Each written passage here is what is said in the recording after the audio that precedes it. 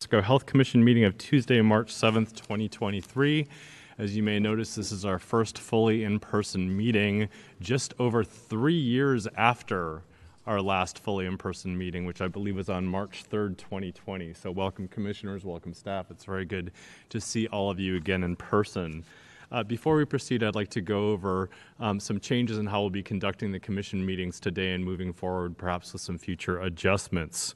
We'll be implementing several changes to our meetings that are based on requirements set forth by the city attorney and the office of the city administrator for all city charter policy bodies. The following is a summary of these changes, much of which was included in the meeting agenda. All health commissioners are required to attend meetings in person at any health commission meeting, including committees, in order to be counted as present and take part in any action. Next, all health commission meetings, including again committees, will include options for remote public comment. The Health Commission decided to go beyond the minimum requirements and offer visual and audio of each commission meeting, including committees, in an effort to ensure the public can participate.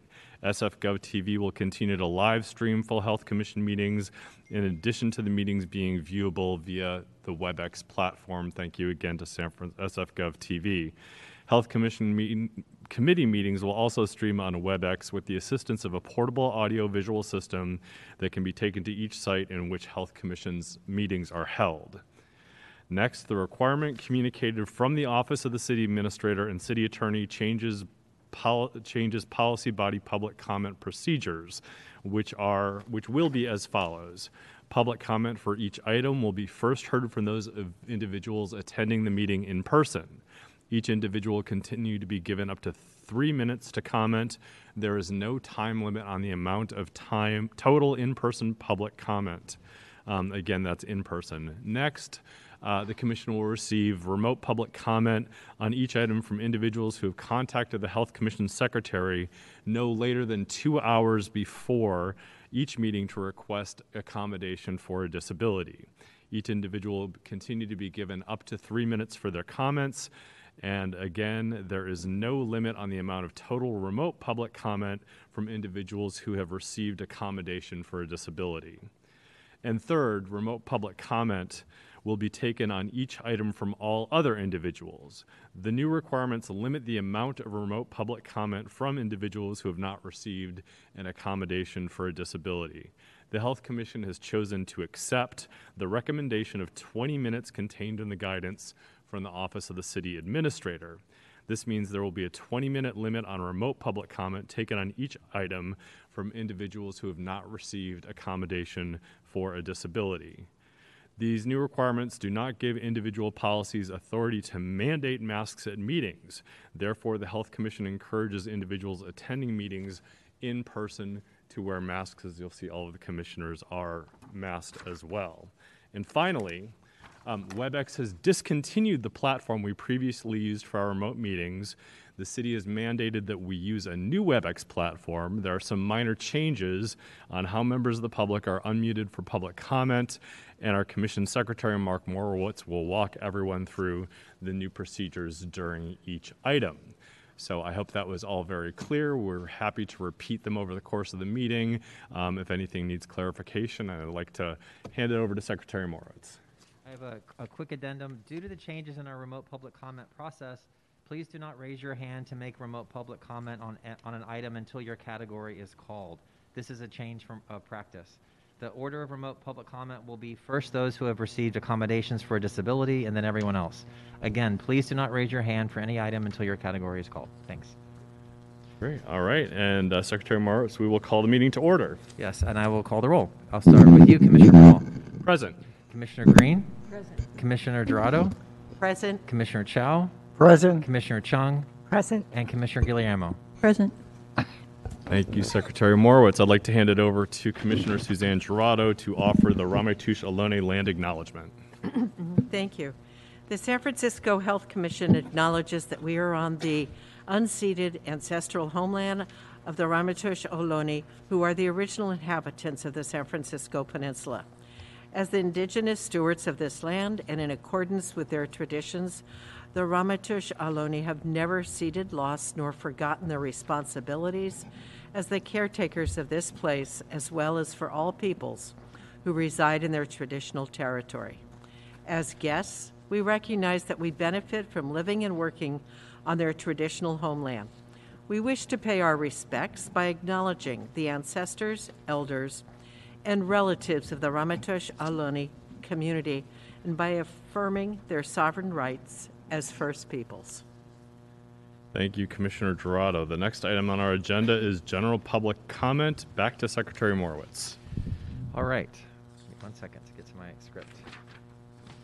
At this time, members of the public may address the Commission on items of interest to the public that are within the subject matter jurisdiction of the Commission but are not on this meeting agenda.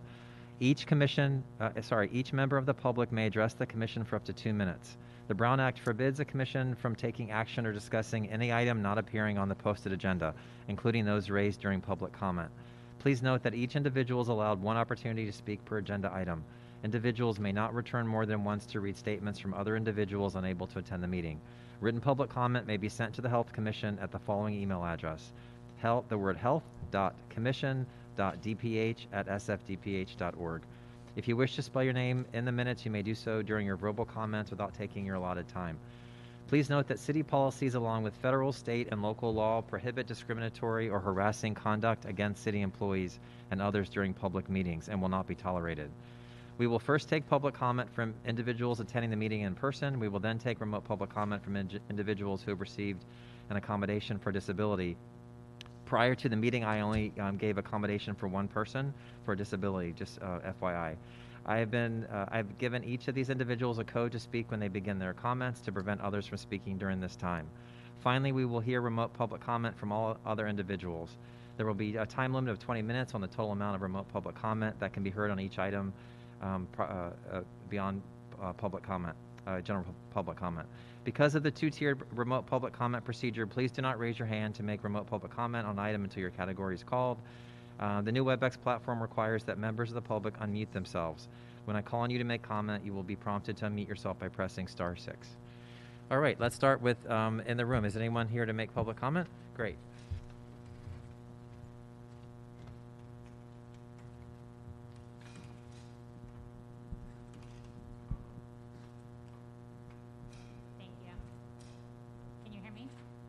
Yes, we can. Thank you. All right. Hello, Commissioners.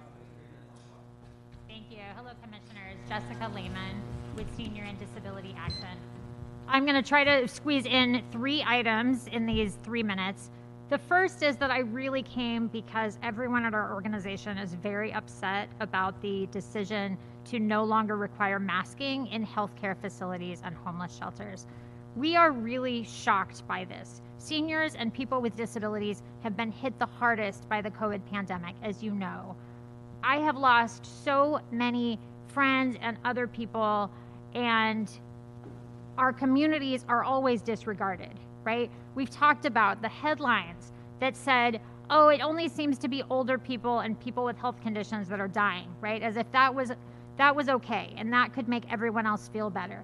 And now here we are again with people desperate to go back to the way things were before the pandemic, except for people in our communities, people who are disabled, people who are at high risk of either getting COVID because they're immunocompromised or who are going to have severe consequences if we do get it. For many of us, that's untested. There is not research on what will happen.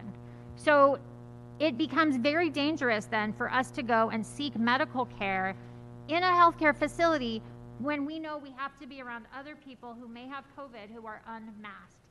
This is not okay. And we will see the same thing we saw at the beginning of the COVID pandemic, which is people then make the rational choice not to seek care, certainly not preventative care, sometimes even necessary care because of the risk of COVID. Please reverse this decision and keep requiring masking. The other 2 things I want to say is I know a lot of people are outraged on this issue, and people were also very frustrated to hear that there is now a limit on public comment. Just 2 hours ago, the Board of Supervisors made a decision. 10 out of 11 supervisors voted to keep remote public comment open and unlimited.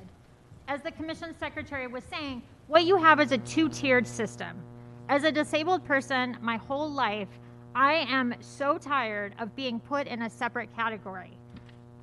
Today, just to get into this building, I had to find the accessible entrance, come up the ramp, and the door at the top of the ramp was locked and the power button was out of order. I had to call the number on the door and wait to come inside to the meeting.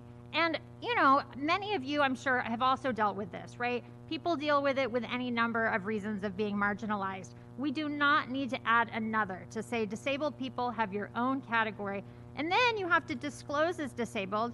Some people don't internally identify as disabled because of the intense stigma, right? And then you've said that the first people who speak, we're going to know are going to be disabled, so we're required to announce it to the world. For everyone else who has valid reasons for remote comment, maybe they're taking care of a child at home or an older person, they should also be able to share their views. Your Thank time you. is up. Thank you. Is there any other remote public comment? I'm sorry, any other public comment of people in the room? Okay, so folks on the line, if the one person who received accommodation from me would like to raise their hand, I see two hands. So the person who did not receive accommodation, please put your hand down. The person who did receive accommodation has a code that I will hopefully hear from that person when they unmute themselves. Please press star 3 to unmute your, star 6 to unmute yourselves. And then caller, let us know that you're there. Hi, can I speak now? Excuse me, sir. You were not given an accommodation for a disability, No, certainly not. No. Okay, It's a new system, so okay. So please mute yourself. Great. All right. Person who I've just requested to mute yourself, please press star 6 to do so.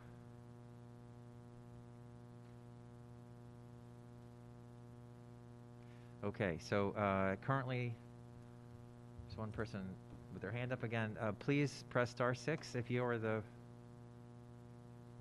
So it seems like the person who received accommodation is not raising their hand.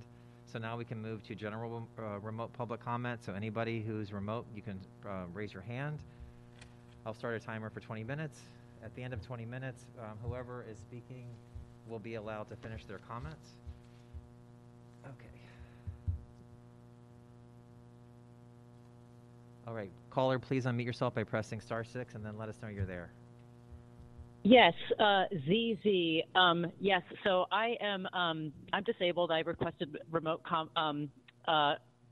access in advance, and I really don't like that I had to do that for the reasons that were just given. A separate reasonable accommodation process is bad for disabled people and bad for non-disabled people. I don't like being put in a separate category either, and as it was pointed out, everyone here, like everyone has a right to speak. Maybe there are people who have to bust down City Hall and cannot do so, or they may not want to risk getting COVID.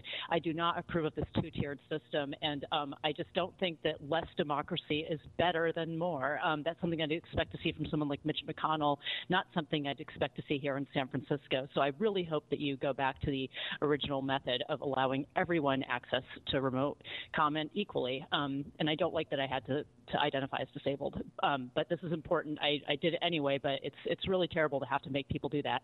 My name's Elizabeth. We need to keep the universal masking requirement in healthcare. If this is not an ADA violation, it should be one. You're terminating safe access to healthcare. I don't know what the plan is to provide access to health care for disabled people. Multiple studies show that one-way masking only goes so far. I'm immunocompromised 6 months out from my bivalent booster, no longer protected by Evusheld. What are the safety precautions for high-risk people like me? What about environments where patients can't reasonably mask? Can we sue hospitals if staff give us COVID while we're there for a broken leg? We really have to keep healthcare facilities safe for everyone to access and homeless shelters. This is not a decision based in science.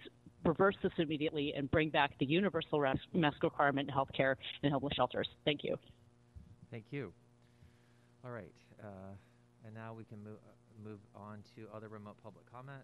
Each of you have 3 minutes, up to 20 minutes in total. Please press star 6 to unmute yourself.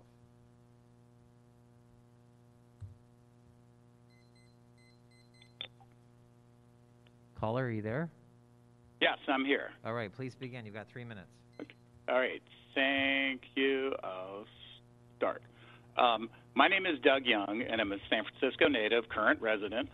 calling in to strongly disagree with the latest orders of the health officer that requires mandatory masking and COVID vaccination for personnel in healthcare and jail settings that just happened last week. This order goes directly against the new California state order, which was reported by the LA Times on March 3rd, that is ending mask requirements in healthcare and other high-risk indoor settings, including correctional facilities, starting on April 3rd. Now, in terms of masking, the Cochrane review that was just recently published, a meta-study covering 78 randomized controlled trials, the gold standard of scientific research over the last few decades, including 11 during the COVID era, showed that masks did not stop respiratory illnesses. They do not work. This was just an update from an earlier review that they published in late 2020 and which came to the same conclusions. Also, even though this order recognizes the best COVID-19 reason for vaccination is to protect against severe disease, not stopping transmission or infection, if you are ordering this for people for their own good, why don't you just ban smoking and junk foods for these employees who are going to be affected by this? I want to quote a journalist who used to write for the New York Times named Alex Berenson.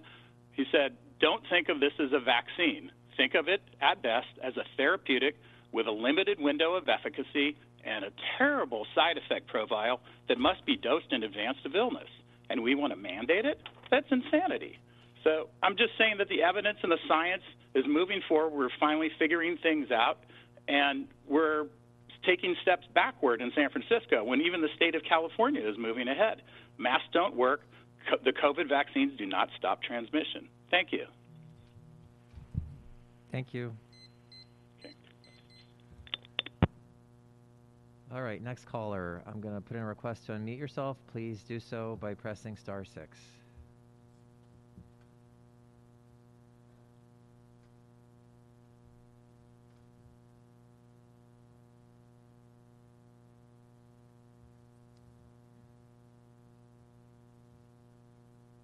All right, I see only one hand at this point. Caller, unmute yourself.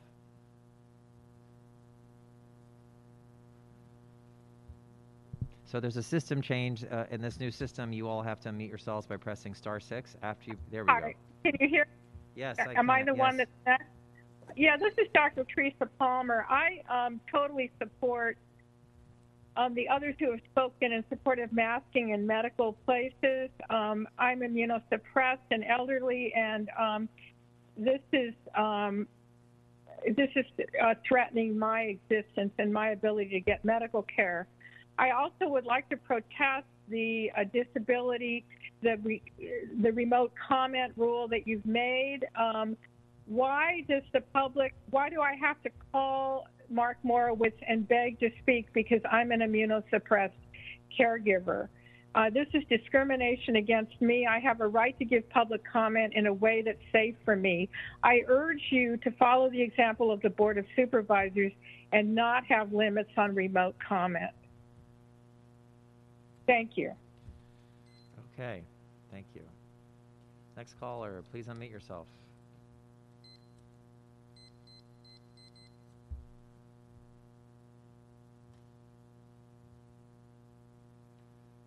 Caller, please let us know you're there. I am. Can you hear me? This is Patrick Manette. Yes, and you've got 3 minutes. For me? Yes, Mr. Manetshaw, go. I want my full 3 minutes. This testimony is not about the Laguna Honda rebuild. Do not interrupt me, Mr. Moritz. Laguna Honda's action plan is shockingly full of basic problems in every department.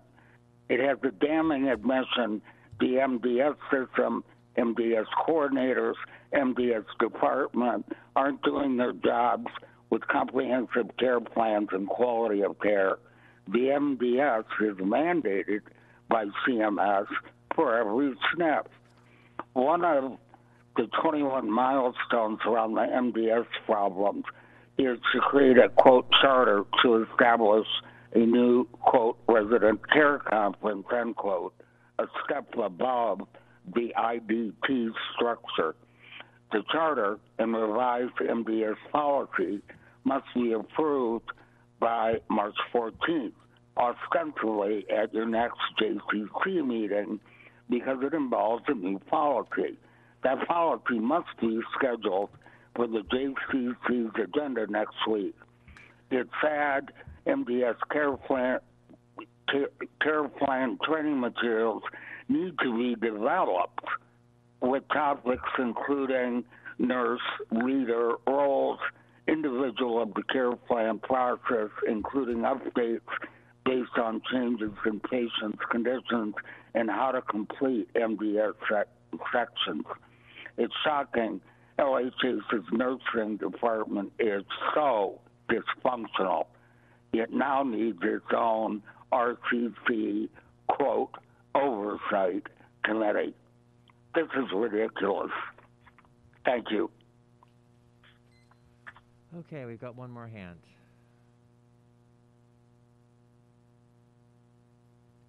Caller, please unmute yourself by pressing *6. And let us know that you're there. Caller, you're unmuted. Please let us know you're there.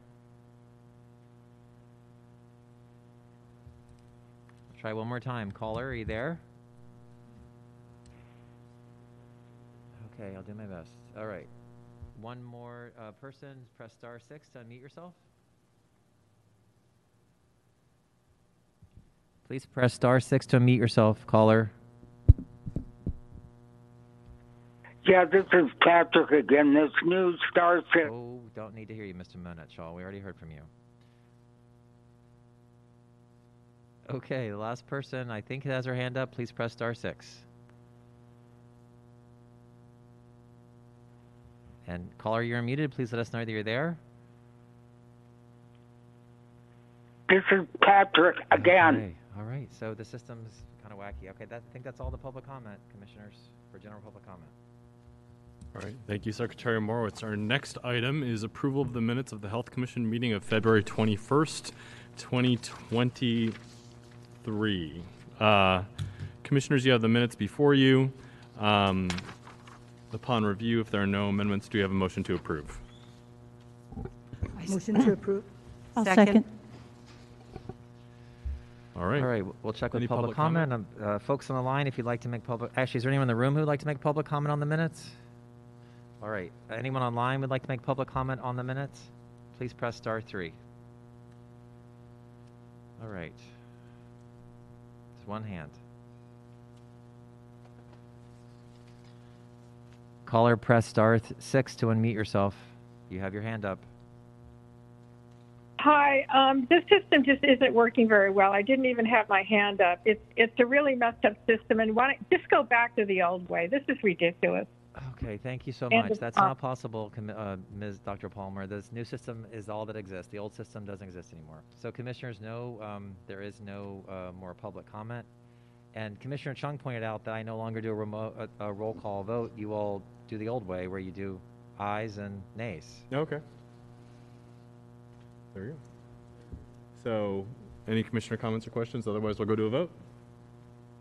All right. All those in favor? Aye. Aye. Opposed? All right. Minutes are approved. Great. Thank you for that reminder, Secretary Morowitz. Our next item is the director's report. We have Dr. Grant Colfax, Director of Health. Hello.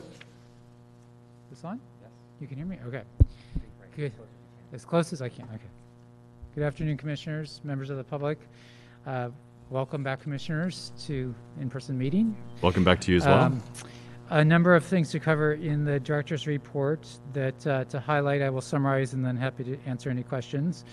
First item is San Francisco COVID health orders were rescinded and issued to align, and new orders were issued to align with the end of local, state, and public health emergencies. The COVID-19 local public health emergency ended on February 28th, along with several health orders, including Health Order the Safer Return Together. State masking requirements will continue to supersede local health orders if the state is more restrictive. The health officer issued 2 new orders that affect hospitals, skilled nursing facilities, and other healthcare and jail settings in the event that the state rescinds their current health order or makes them less restrictive. Under the first order, staff in the above referenced settings are still required to wear a mask when interacting with patients, clients, or people who are incarcerated. Masking requirements for the general public in these settings will end. In addition, masking requirements in homeless shelters for both the general public and staff will end. Those who operate these facilities can decide to be more restrictive than local health guidelines and may still implement their own requirements. DPH will be monitoring the ongoing national discussion about COVID-19 vaccination schedules and will reevaluate local vaccination requirements once federal and state recommendations are made. And just to note that our health officer, Dr. Susan Phillip, is present here to answer any questions the commissioners may have on this specific item. Item number 2, legislation to allow privately funded overdose prevention sites to open was approved by the Board of Supervisors. The Board of Supervisors unanimously approved legislation introduced by Mayor London Breed and Supervisor Hillary Ronen that opens the door for nonprofits to operate drug overdose prevention sites in San Francisco with private funding. The vote removes a recently identified barrier to moving forward with a non-city funded overdose prevention program while the city waits for federal guidance on whether it can fund such programs with public dollars. While federal and state legal issues on publicly funded overdose site prevention sites in San Francisco are yet to be resolved, the city has continued conversations with leading nonprofits around opening a privately funded site. As part of this process, the city identified a significant issue to be addressed for a privately funded site to move forward. To address this issue, Mayor Breed and Supervisor Ronen introduced legislation last month to repeal the 2020 permitting structure. The mayor asked President Peskin to expedite the ordinance so the city could adopt as soon as possible. And basically, the law as written did not allow for any overdose prevention program to open until the state authorized the city to do so, whether it's funded by the city or by private resources. And this change to the law now allows private resources to be used to open an overdose prevention site in San Francisco without the state taking the action that it was previously required to do so. Item number 3, Mayor Breed joined state leaders in support of legislation for statewide conservatorship reform. Mayor London Breed joined State Senator Susan Talmates-Eggman and leaders from across California to highlight the need for statewide conservatorship reform and support newly introduced mental health bills, including Senate Bills 43 and 363. Mayor Breed is co-sponsoring the bills as part of the Big City Mayors Coalition. The bills would modernize the state's behavioral health system and advance support for those most in need. If passed into law, these SB 43 and SB 363 would greatly support improvements to San Francisco's conservatorship program and create efficiencies in the day-to-day work of practitioners. This is the latest effort to reform California's conservatorship law supported by Mayor Breed. The mayor and state leaders were also joined by representatives from the National Alliance on Mental Illness, California, the California State Association of Psychiatrists, and the Psychiatric Physicians Alliance of California. And there's a link to the press conference if you would like to see that at the bottom of this item. Next item is ZFFG's Ortho Trauma Institute celebrates its 16th anniversary. On February 24th, the Ortho Trauma Institute, OTI at ZFFG, celebrated this anniversary. Their commitment to clinical care, education, and research and outreach activities have changed the lives of many for the better throughout the greater Bay Area. And it's just one of our flagship programs at Zuckerberg San Francisco Hospital that really not only provides direct, incredibly good clinical care, but is also recognized as a clinical research model nationwide.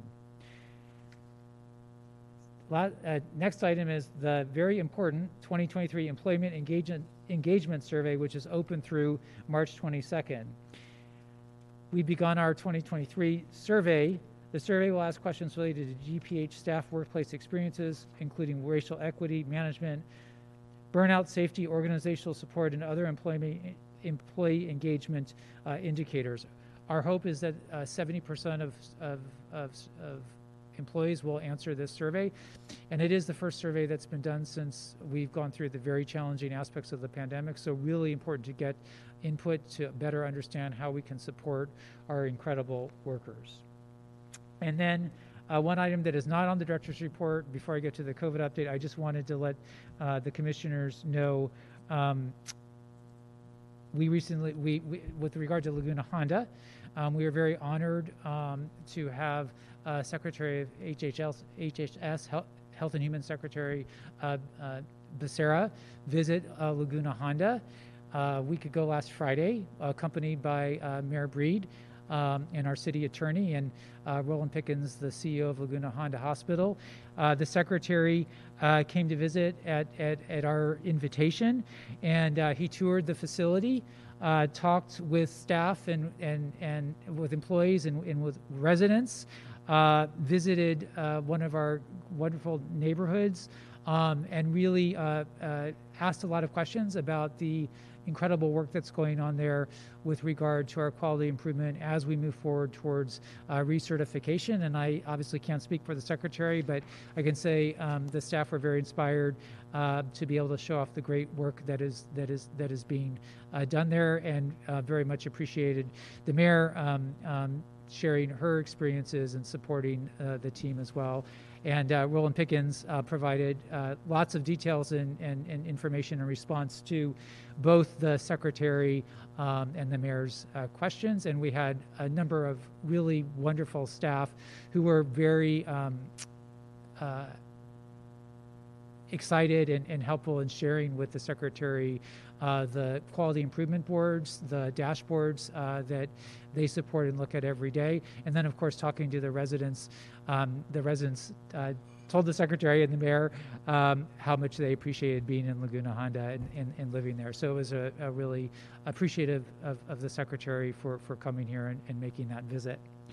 And then in terms of our COVID-19 update, as of March 1st, the San Francisco 7-day rolling average of COVID new cases per day is 94, and 86 people are hospitalized, including 7 in the intensive care unit. 86% of all San Francisco residents have been vaccinated, and 65% have received a booster dose. And then I believe Commissioner Chow, you had asked for us to include the bivalent booster rate in this report. In the most recent data I have there, a total of 38% of San Franciscans have received a bivalent booster. And again, that is higher among people who are higher risk, including those who are 55 and over. We are seeing a slight increase in our COVID-19 cases. Hospitalizations have been averaging around between 80 and 90, but certainly compared to where we were 3 years ago with all the unknowns, we are in a much better place today, and that is reflected in all of you being here today and in other parts of this report, including the health order revisions. Thank you. I'm happy to answer any questions. Thank you, Director Colfax. Before we go to Commissioner comments or questions, do we have public comment on the Director's report? All right. Is there any public comment in the room on this item? Okay. Folks on the line, is there any public comment from the person who received a accommodation for disability? Please raise your hand. I see 2 hands. Only one of those people received the accommodation. Just checking. Guess we'll do both.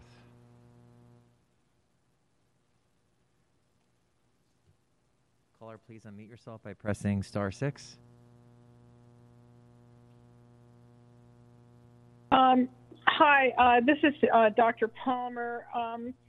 I would like to know what's going on with getting the 120 beds at Laguna Honda that are threatened with closure grandfathered in.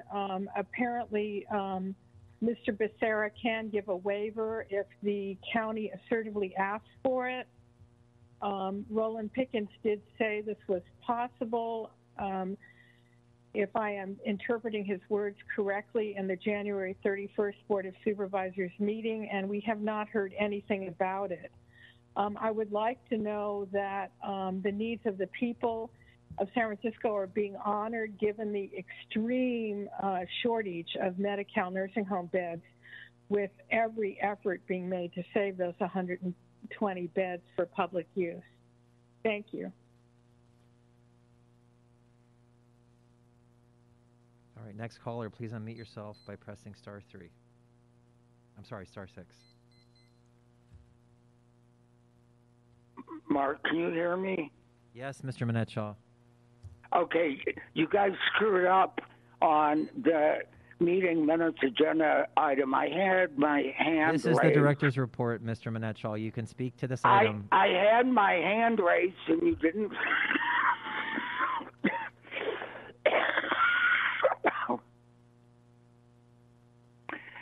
Okay.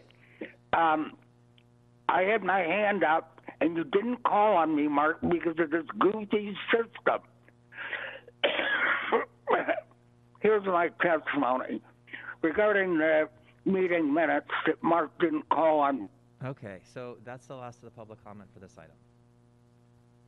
All right. Commissioners, any comments or questions for the director on the director's report? Commissioner Chow. Yes. I would appreciate it if Dr. Susan Phillip might be able to discuss what the Department of Public Health facilities are going to be doing in terms of the issue of masking and vaccinations. Please speak very closely to the microphone, Dr. Phillip. I will, thank you. And good afternoon, commissioners. It's really lovely to see all of you. Commissioner Chow, thank you very much for the question. As you know, the policy of each health system, including our very own San Francisco Health Network, is determined by that health system, is separate from the health officer orders, only in that we set, as the health officer orders, we set the floor in the local and the state orders, but any health system can go beyond that.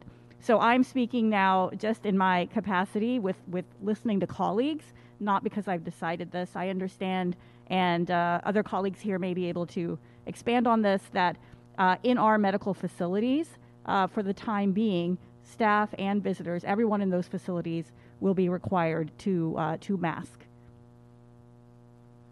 And is there a change in the need for vaccinations in the department or in the city? And again, similarly, the city requirement, the city and county of San Francisco requirement through our Department of Human Resources is entirely separate from health officer requirements. They do intersect in certain of our settings, such as Laguna Honda and ZSFG, but they're not entirely the same. So in terms of the health officer orders, as of now, we are keeping our current requirements in place under the health officer orders. Requires completion of a primary series and at least one booster. And what we're keeping that in place to do is to be able to understand in the coming weeks the requirements and the guidance that may be coming from our federal agencies such as FDA and CDC and the California Department of Public Health. At that time, we will reevaluate our local orders and make any adjustments that are needed based on any changing recommendations for repeated boosters, annual boosters, those types of things. So we're waiting to get more of that information before making any adjustments.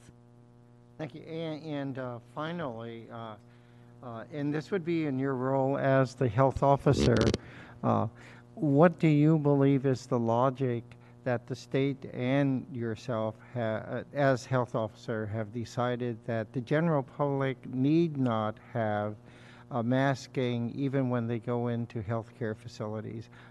I think it's very clear from what you're saying that all of our healthcare facilities in San Francisco and offices and all can certainly go beyond and have different mandates, just as we have had for our San Francisco health system.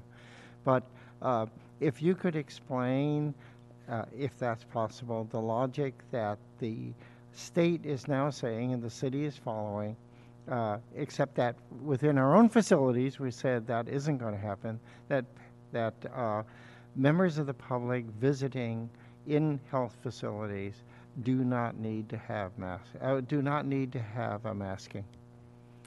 Yes, I won't presume to speak for the state health officer and the discussions that have happened there, but I will speak to my way of thinking about it and the expert input that we've been getting as we make these decisions. As Director Colfax said, we are fortunately at such a different time now, at 3 years into this pandemic than we have been before.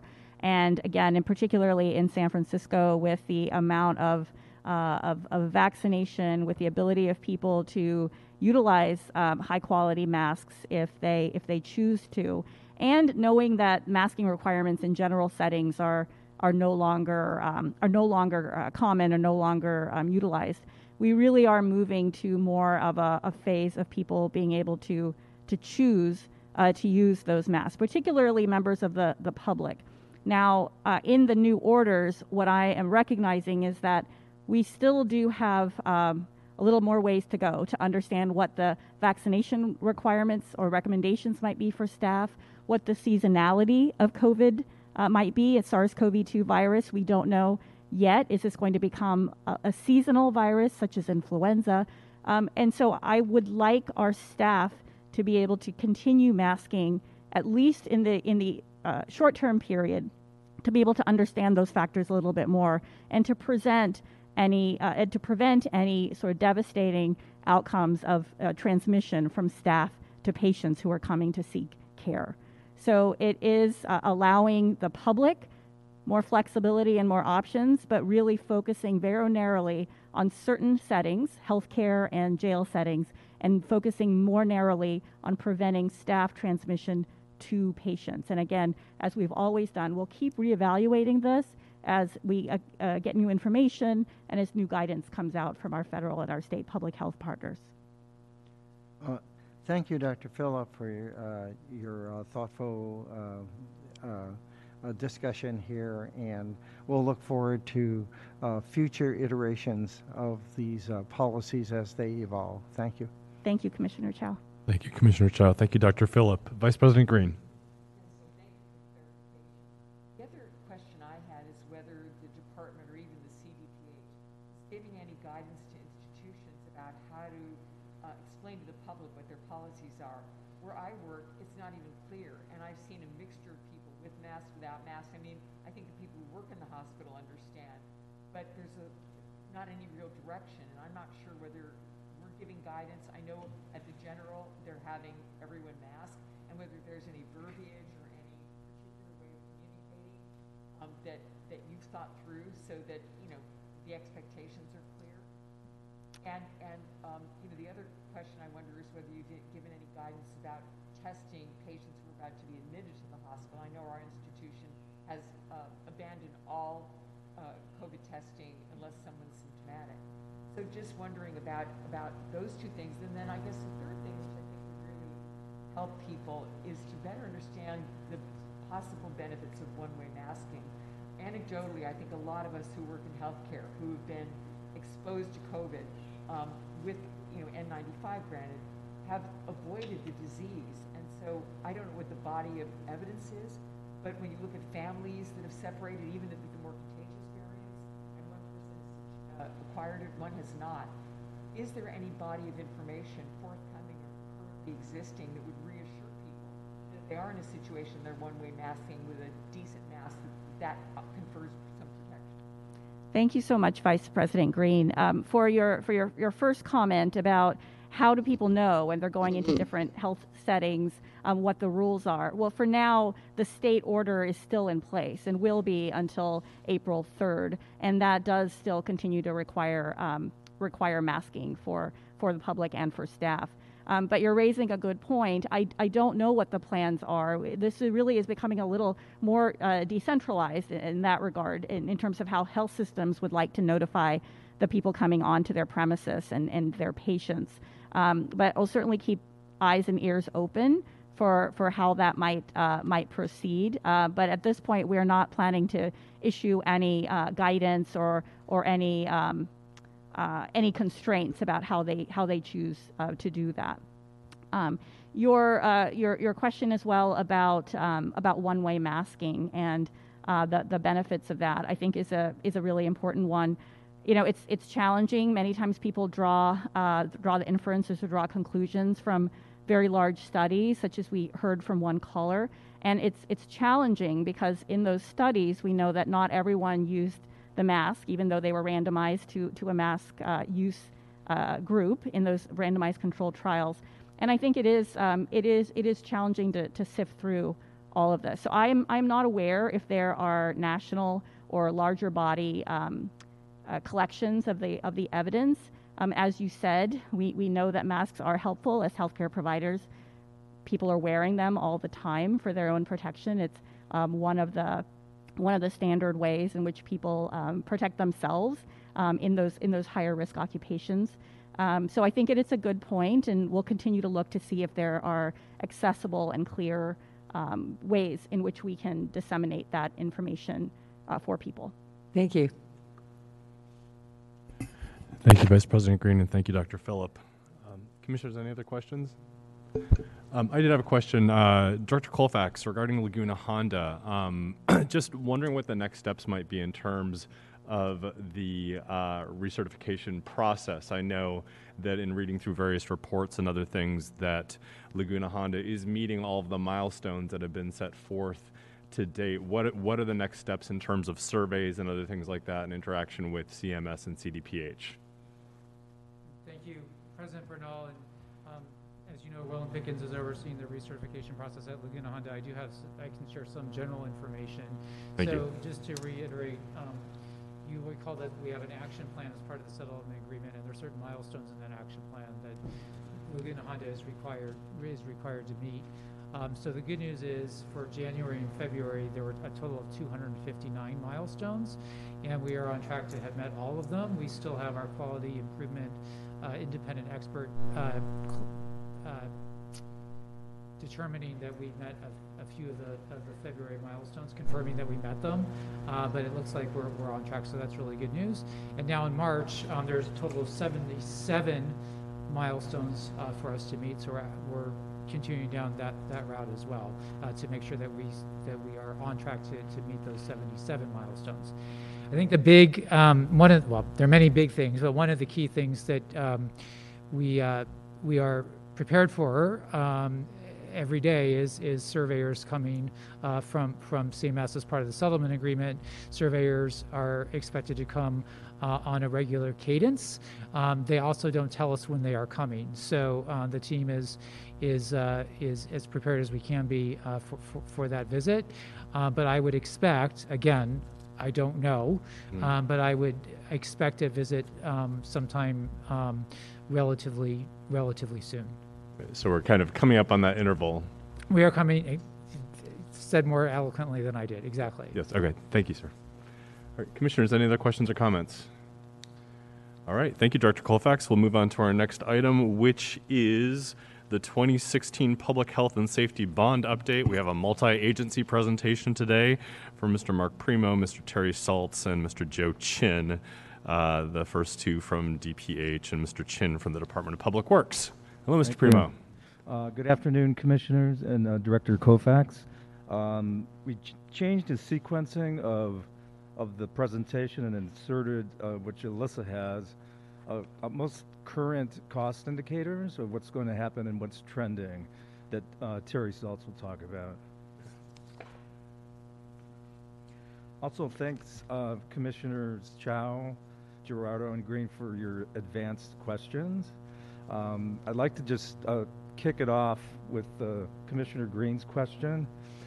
So during the pandemic, there was a huge shift of subcontractors and contractors wanting to do less or perceived less risk projects. And so they found themselves going into commercial and residential and away from sort of the hospital and the medical sectors. What we're seeing now is a slow return of some subcontractors. I think part of it is the high-tech reductions and the projects that have been canceled, so we're drawing more attention, which Joe and Terry will talk about, which is actually going to be really good because if we can get 3 to 5 bidders, it keeps the cost down, as opposed to what we were getting a year and a half ago, 0 or 1. So I'd like to, Lissa, could you go to slide 5? Okay, I'm going to turn this over to Terry. So after slide 5 is going to be this new graph that kind of gives you an idea of where cost indicators are trending.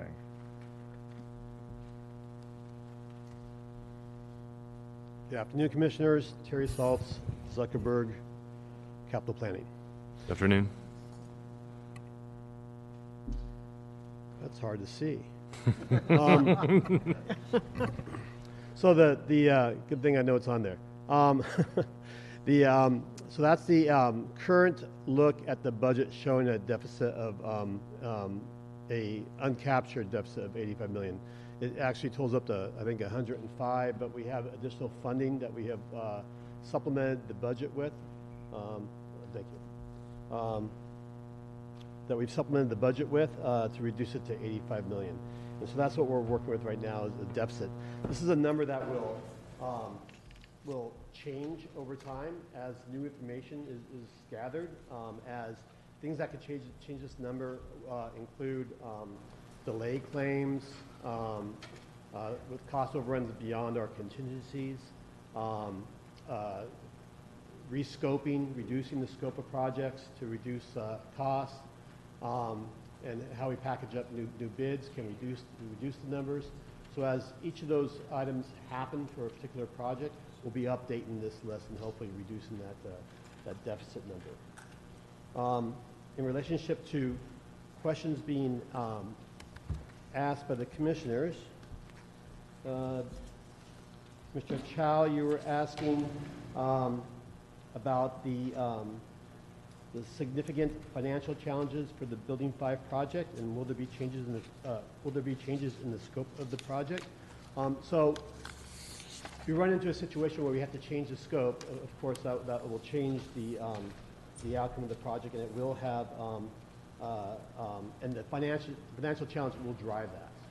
So and then the follow-up question to that question was, is the master schedule reflecting that? All the ones that are known are reflected in the master schedule. The master schedule gets updated on a monthly basis. So any decisions that have been made that impact the schedule will be incorporated into that master schedule. With the PES project, I think with the PES project, there's a question if it will be completed in August, because it's showing 93% complete. So PES is a perfect example of where we thought that we had an opportunity to reduce delays during construction by doing an early demolition project. So the project's actually two separate projects. One is the demolition and one is the construction. The demolition has been permitted and it's about 93% complete, and it should be complete by August. The other project, the actual build of the PES, won't start until we have a permit. It's going through the permit process right now. The anticipated completion time of that project is late 2025 with occupancy in early 2026. And then there's a question from Commissioner Gerardo, whether the next steps of cost containment and risk management. Sure. Speak really closely, like really close to it. Speaking really closely. So what are the next steps if cost containment and risk management do not meet the goal? We don't move forward.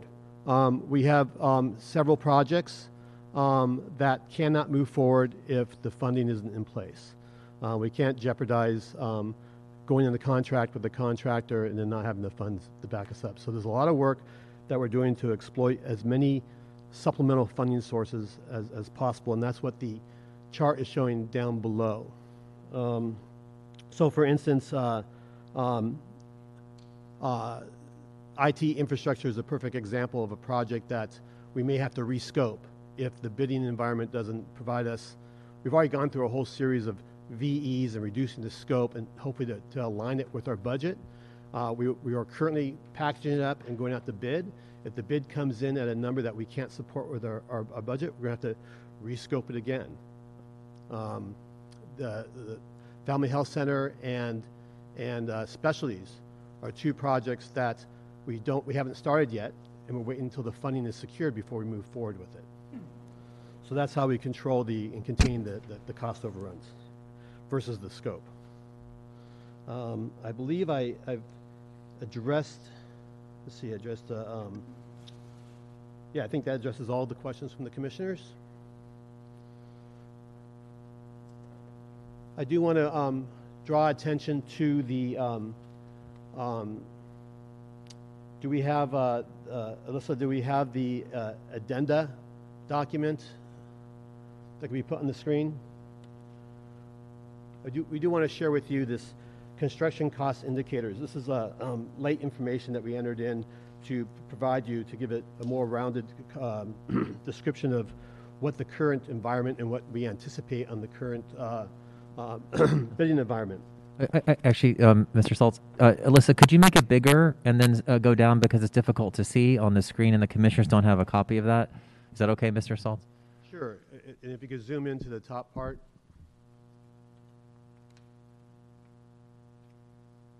There you go. So this is data that has been gathered, or information that was gathered in the last quarter of 2022, which is used by used to predict our future. So what it says is the construction cost indexes indicate that the increases experienced over the last 2 years are slowing. So we would think that would be good. But with that slowing, there are some headwinds ahead of us. We're seeing a slowdown in demand for design services. We're seeing material costs ranked as a major concern in 2023. And even though the material costs are leveling off, there continues to be higher interest rates as well as persistent elongated lead times and material shortages. The logistics of transporting materials is a problem. Cement costs are going up. Construction faces a shortage of skilled trade workers. That's a real issue for us everywhere, is the labor force. And then the labor gaps are affecting project timelines as well as how much work contractors and engineers can take on. And as for workarounds, companies are asking workers to do more, put in higher bids, and are letting schedules run long. So while we're projecting a softening of the cost indicators, there's still these other troubling issues that are going to drive the bidding environment. We do have, as I mentioned before, we do have the IT infrastructure project going out to rebid after rescoping it, and that'll be our first project that we'll actually see the impact of the bidding environment. And so that's expected to be completed by late May, early June. So Mark, where are we on our presentation? Because you jumped me into slide 5.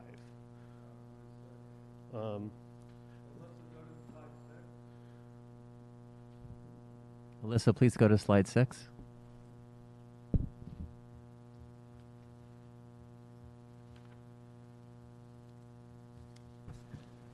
Okay.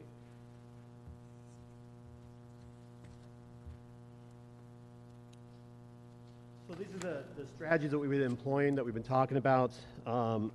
These are, I'm not going to read the whole thing, but these are how the things that we're putting in, these are tools that we're using to reduce the cost of projects. So a lot of times we find out that the bids are coming in because the contractor perceives a level of risk. And so we do a lot of communication and outreach to reduce the risk.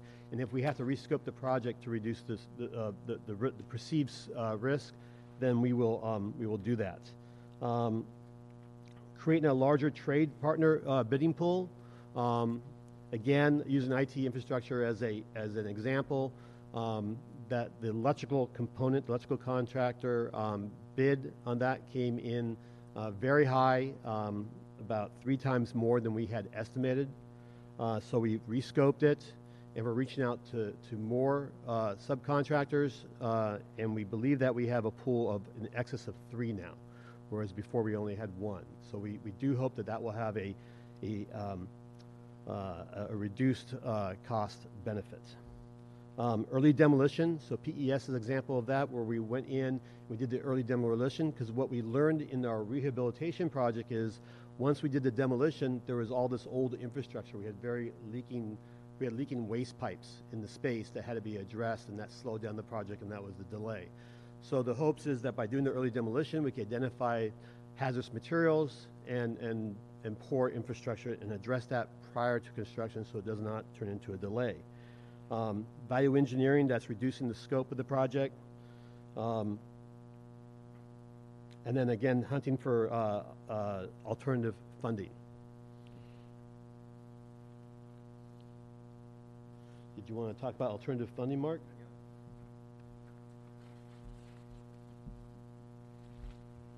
So you've seen some of the sources of funds that we've been able to put towards the project. There are 2 new ones that you did not hear about until now.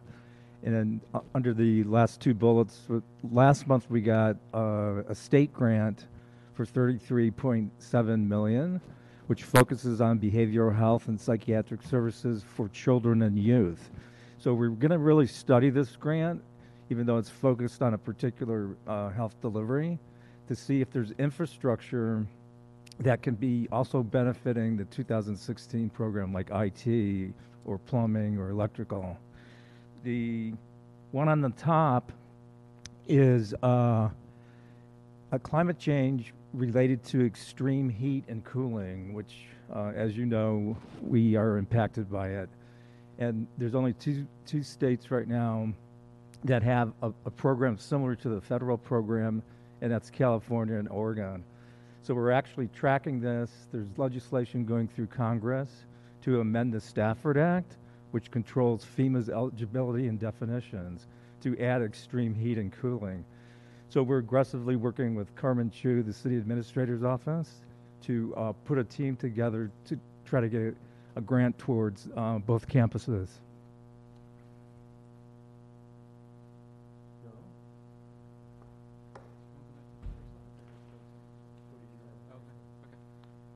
Alyssa, can you go to slide 7, please? Thank you. Good afternoon, Commissioners. Joe Chin, Public Works Program Manager.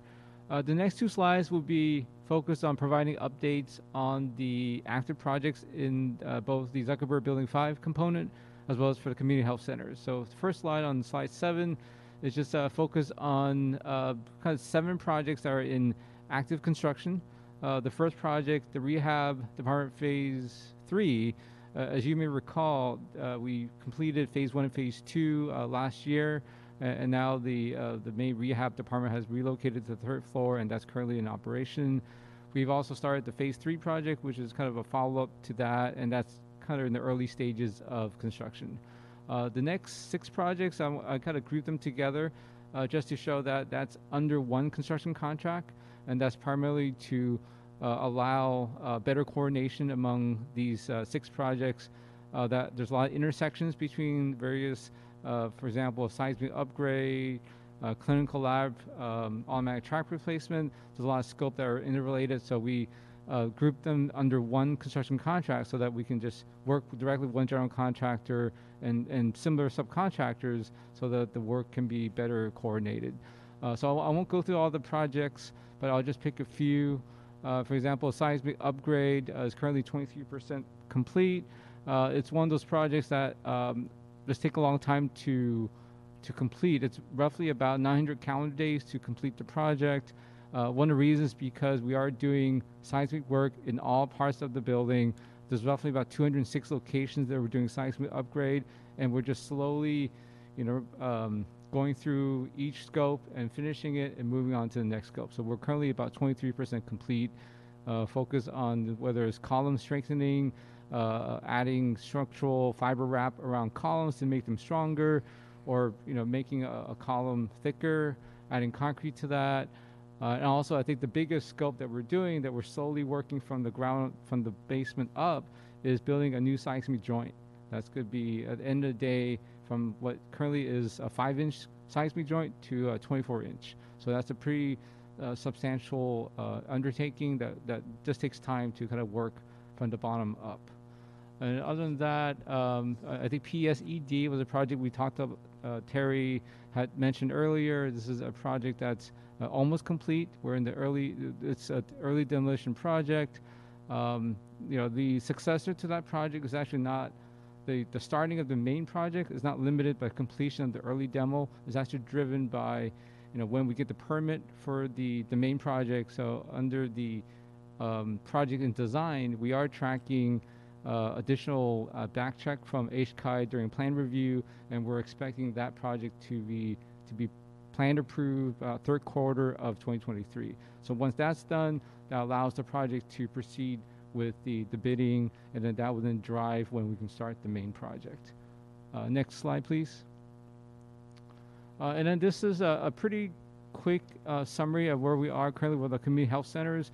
There were 3 main health centers that we were undertaking as part of the 2016 Public Health and Safety Bond Program.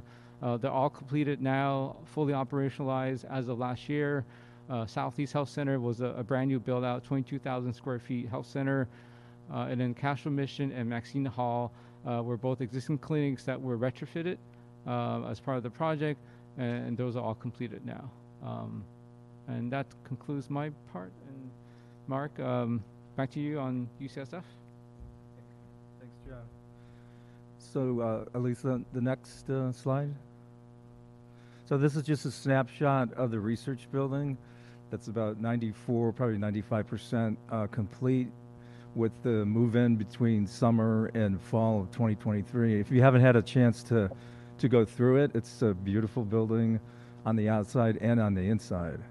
I think with that, if we can open it up for additional questions.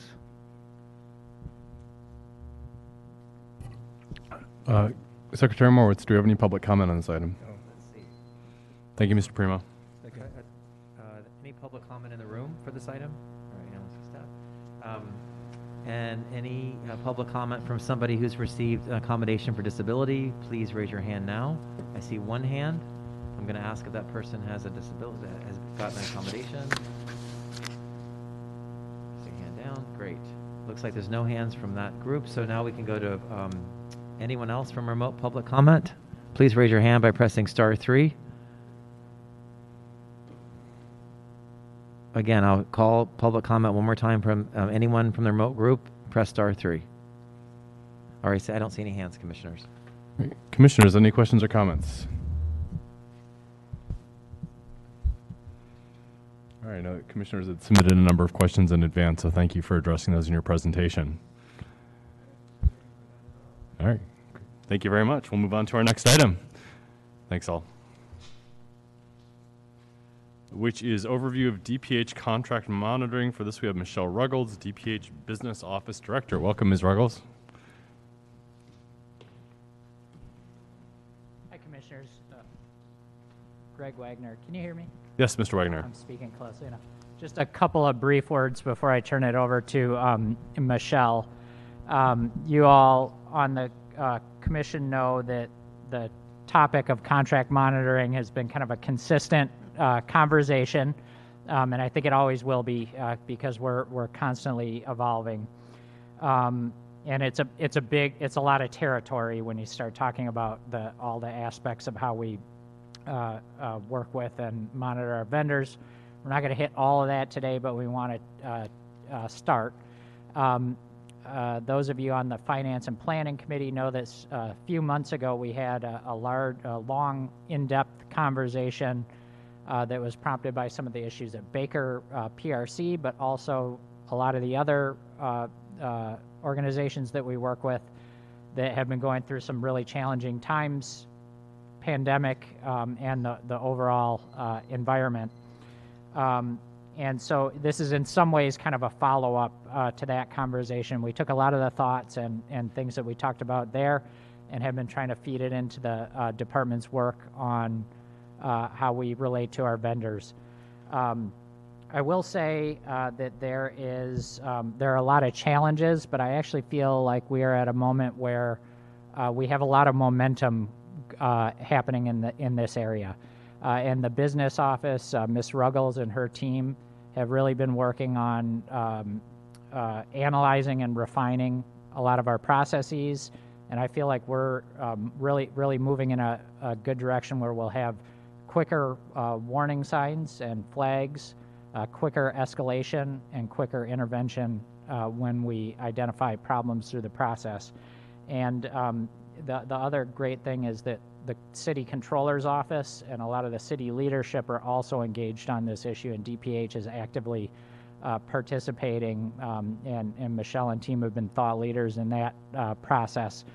So I just wanted to set that context that we're not going to get to all the issues today, but I'm sure there will be more conversation to come, and we're looking forward to hearing the thoughts and feedback from the commission to advise us as we try to plow forward.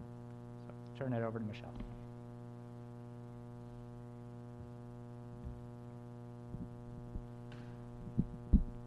Ms. Ruggles. Hello. Good afternoon. Good afternoon. I'm going to hope you're all right. Take off my mask. This kind of makes me nervous talking up here, and then that makes me hyperventilate. So, anyway, thank you, commissioners. My name is Michelle Ruggles. I'm the director of the DPH Business Office, and right now the acting director of the Business Office of Contract Compliance. And so today's presentation is going to focus on what the Business Office of Contract Compliance does, and I'm going to refer to that as BOCC for short. And I'm going to reference some of the other efforts that are going on in the department because it's not just BOCC. And just in case you want to learn about that or just to give you information for future follow-up presentations. You know, when we were starting this, I was struggling a little bit with the purpose of this presentation.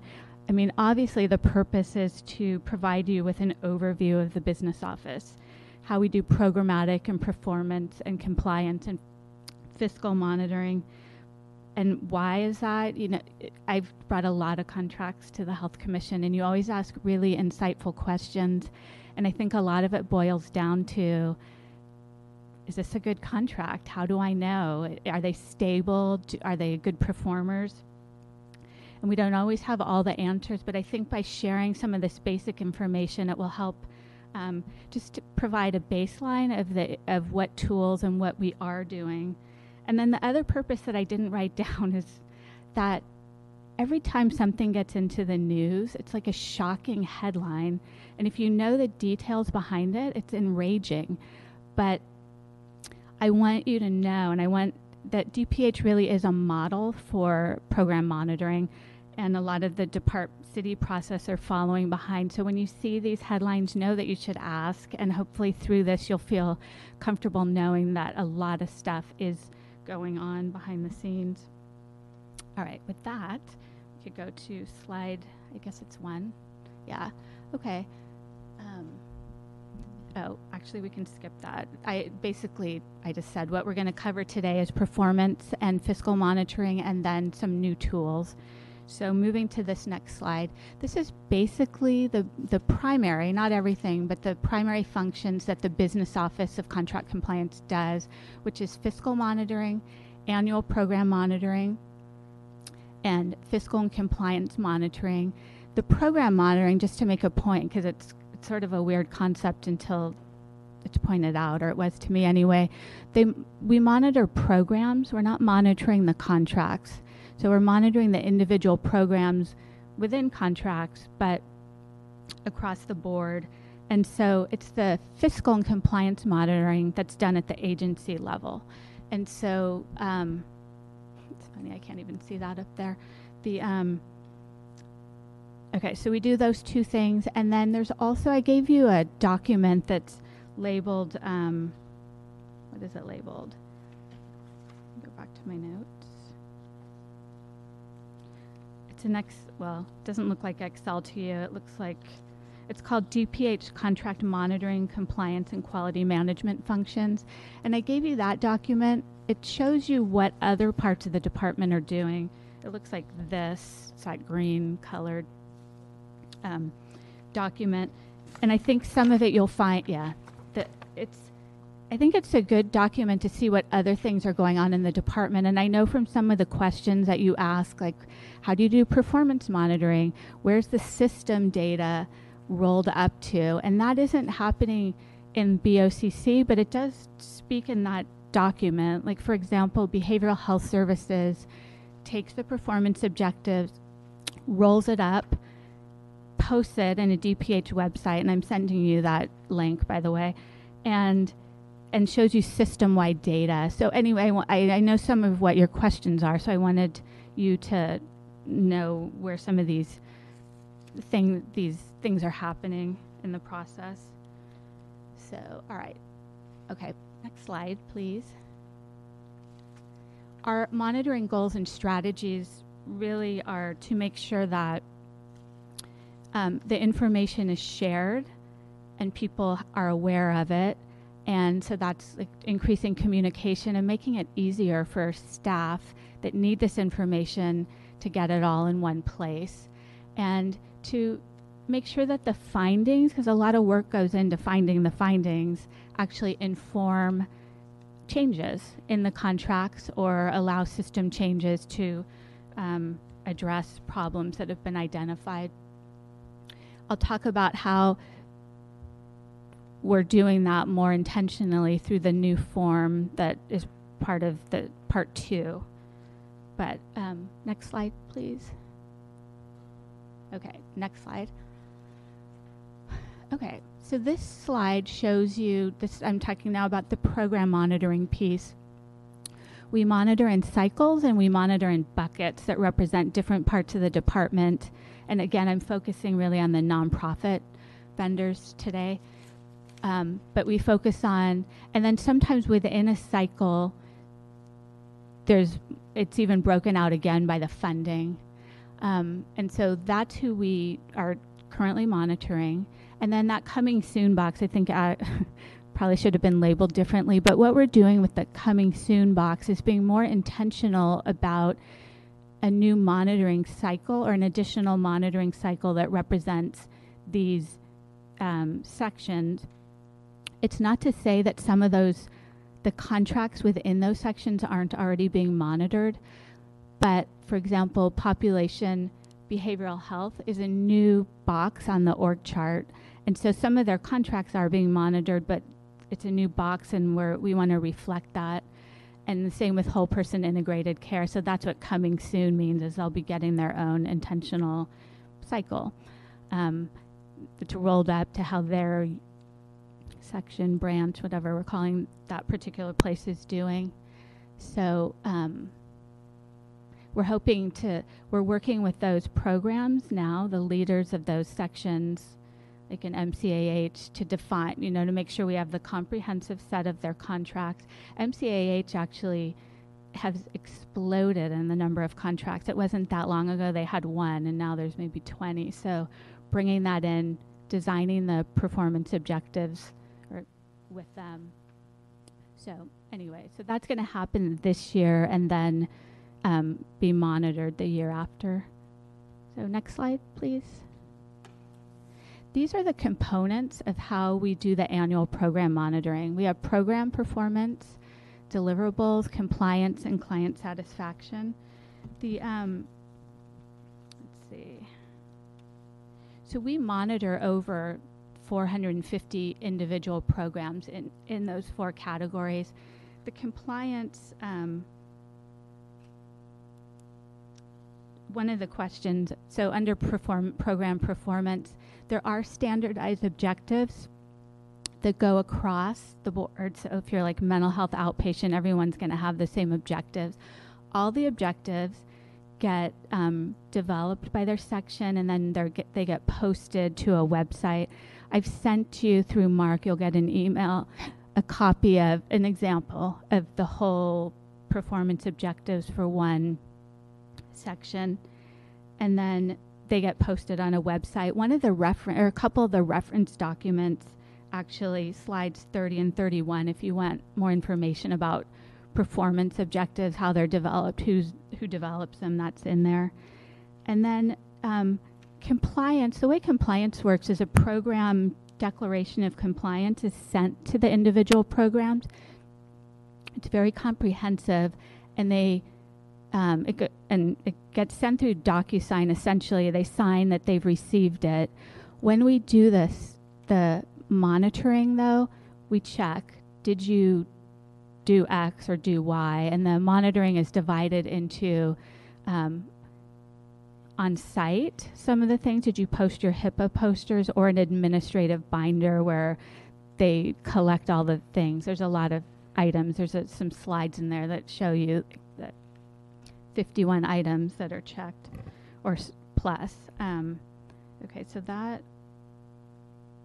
so I think that answers one of the questions that came up. And then, so those are the 4. So next slide, please. The way that we monitor is either as a site visit or a desk audit. You can see the components that are covered in the site visit. Because of COVID, actually, and creativity to get work done, virtual site visits entered into the picture. So a virtual site visit and an on-site site visit now are the same variables, like the camera. Here's my poster. A desk audit has slightly less items, but that's mostly what we do now, is the site visit or the virtual audit. And I just wanted to also say that the staff, the BOCC compliance managers, do also not atypically go out and do technical assistance to bring a new program director up to speed on what the expectations are, in addition to the regular monitoring. Okay, next slide, please. Right now, the biggest change during the pandemic was nothing was on site, and the other change was how we were scoring or not scoring. And I'm going to show that more in the next slide. But moving forward, we're going back to the scoring and back to site visits. Some will be virtual, just based on staffing, but not desk audits. I have the next slide, please.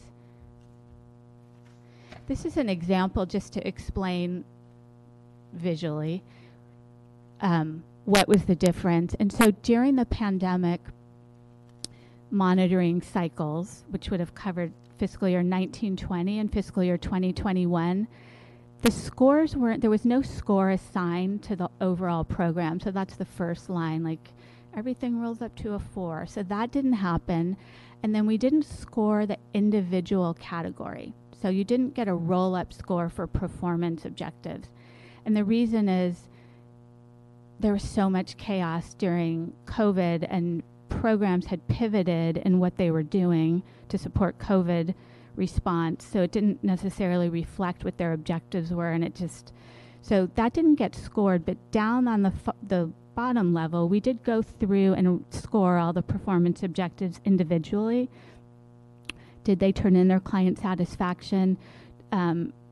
We covered all of it so that there was a record of what was happening in the program. It just didn't get that high level score. Now everyone will be getting scores, category scores for 21-22, because right now we're in 22-23, but they're monitoring last year. The only exception is the Community Health Education and Promotion section of PhD. They aren't going to have scores through this year because their programs remained pivoted and their staff to COVID response way into some through fiscal year 21-22. So that's just catching you up with what you may or may not see in these reports. Next slide, please. All right, one more. So now this is the agency fiscal piece. And so we have an analyst in our office, and what he does, his name is Wasim Samara, he goes out and he does these categories. He assesses the fiscal health of the contracting agency, ensures the proper board governance, ensures proper invoice billing, ensures compliance with tax filings. To answer one of the questions that was provided to me earlier, the way that board governance is determined is when they go out, which I'll talk about on the site visit, they ask for 3 board minute meetings. One of them to demonstrate that they reviewed the audited financial statement, one that they reviewed the budget, and then one that they talked about finances at the meeting. And then they also check their bylaws, such as how many board members do you need for a quorum? If you don't have any, what are you doing about that? So next slide, please. Okay, so this is just another summary. It's in 2 parts. We do 2 different things. This isn't new, by the way.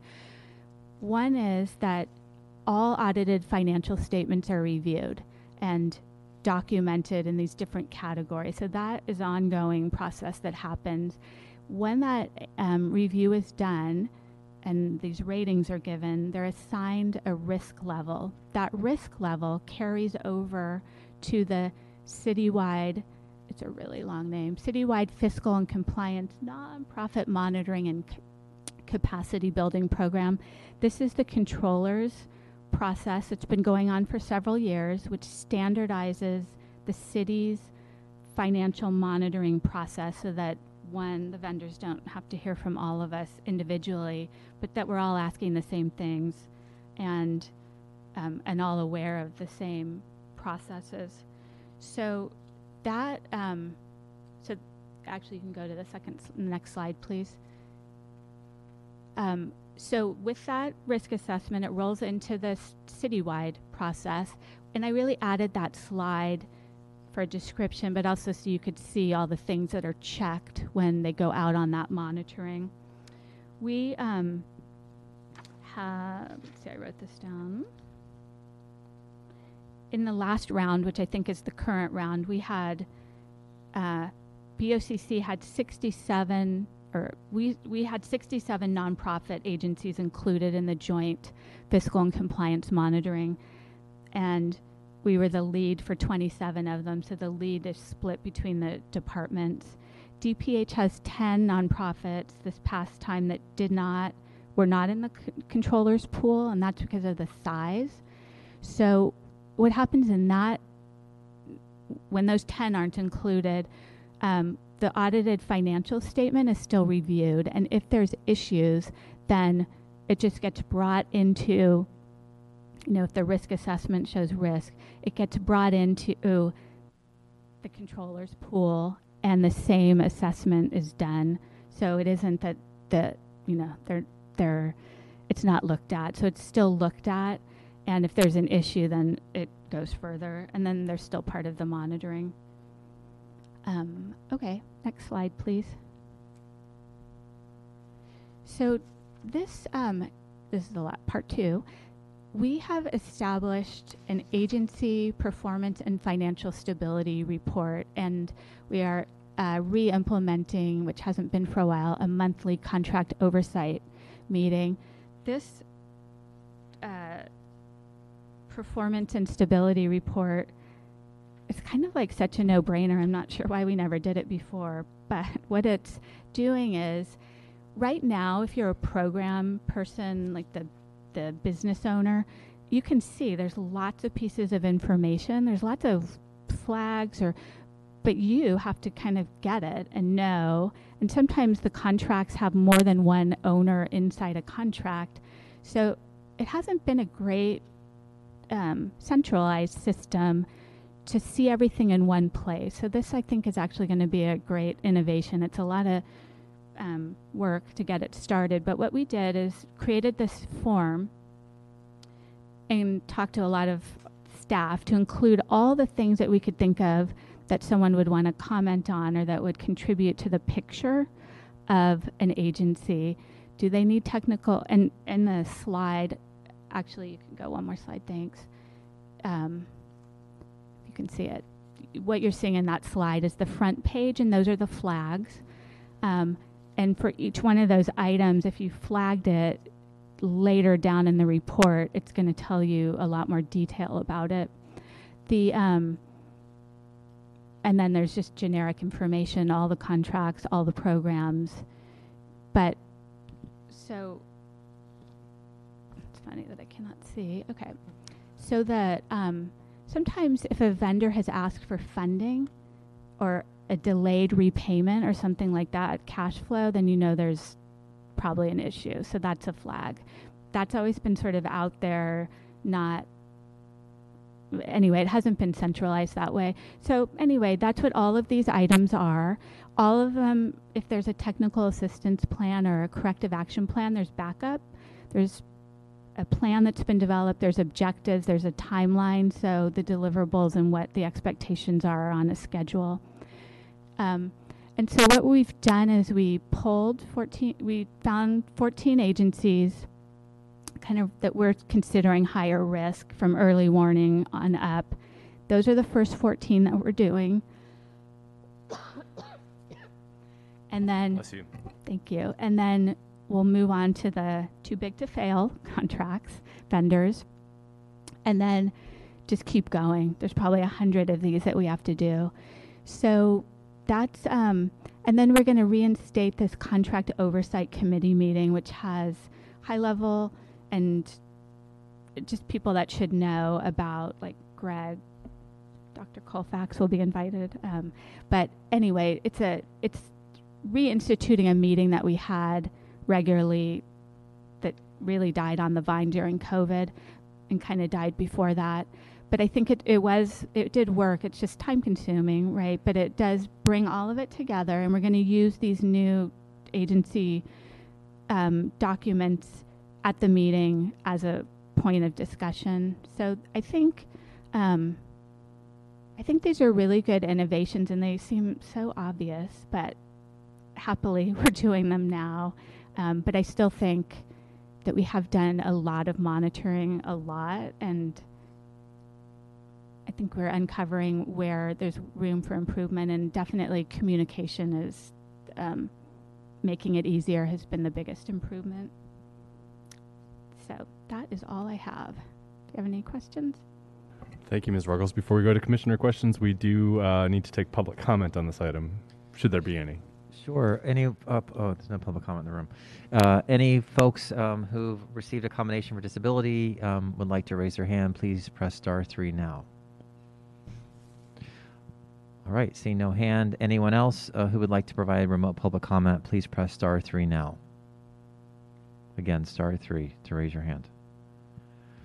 I do not see any hands, commissioners. All right, thank you, Secretary Morowitz. I do have a few quick questions, Ms. Ruggles. First of all, thank you for this presentation. I know that there's been a lot of talk about this, and you're right, when you see something in the press, it's very frustrating, and it's really good to get the story behind it and know all of the important work that's being done. Serving as president, I'm no longer on committees, but when I used to go to the Finance and Planning Committee, it was always really helpful, and thank you for this, to get a little bit of a walkthrough of like examples of how a program works from a client perspective or something like that. In that same vein, looking at either the fiscal stability monitoring or some of the new tools, can you just give a couple examples, not being specific to organizations, just of the kind of flags that come up that might lead to a deeper examination of an organization or contract? Just anything off the top of your head. Yes, and we even have a flag, so you don't have to remember. You can reference it. There's Oh, good. Yeah, Ms. Ruggles, please speak really closely to the microphone. So slides, it starts on slide 25. Okay. Follow-up remediations to address identified problems. Okay. And so you can see it's organized into typical triggers for a technical assistance. Great. So plan of action, that's the items that go into a program monitoring review. And then there's corrective action or ATAP. So these are, so if there's like, if their staff turns over a lot, yeah. So there's flags like that. Okay. Or if they don't have enough board members, they can't fill their board members. If they're asking for funding, if their performance over time isn't getting better, then that's a flag. Okay. And then this is really tiny print, but it's in that same series. It's a couple pages later. It's like a flow chart. Okay. Got it. And so that is kind of a good summary, if you can read it, of like, here's the issue, and then there's decision points. Do we do a technical assistance planning? Do we do a corrective action plan? Corrective action plan is very formal. There's guidelines, and the controller's office is involved as well. And then I added to this under the purple the box of restarting our contractor oversight committee meetings. But these are the types of flags that we get, warnings that we look at. So for members of the public that are watching, there are some very specific things that we look for to ensure that tax dollars are being spent responsibly and effectively. And when we see those things, there are very specific actions that we enter into to ensure that either they come back into compliance or meet the expectations, or other action is taken. Right. And then the review of the audited financial statements is very detailed in what they're looking and what is being looked at. And so that assessment that's done from that is also a big piece of information. Great. And then my other question, you had mentioned, and I want to make sure I understood this right, that there are like 14 organizations that kind of fell, or contracts that fell into like a particular category, I think, of needing more monitoring or something, just to understand that a little better. And then also just the context that we have more than 400 organizations that we contract with, correct? We have 450 but individual programs. And so I think, I'm sorry about the lack of data, but I'm going to say there's 125 unique vendors. Not all of the vendors, though, are nonprofit. And so for the citywide fiscal and compliance, the fiscal part, like the UCs, we're not monitoring them. We're not monitoring hospitals. And the controller's office has any vendor that's $1 million or more, even if they only go with one department.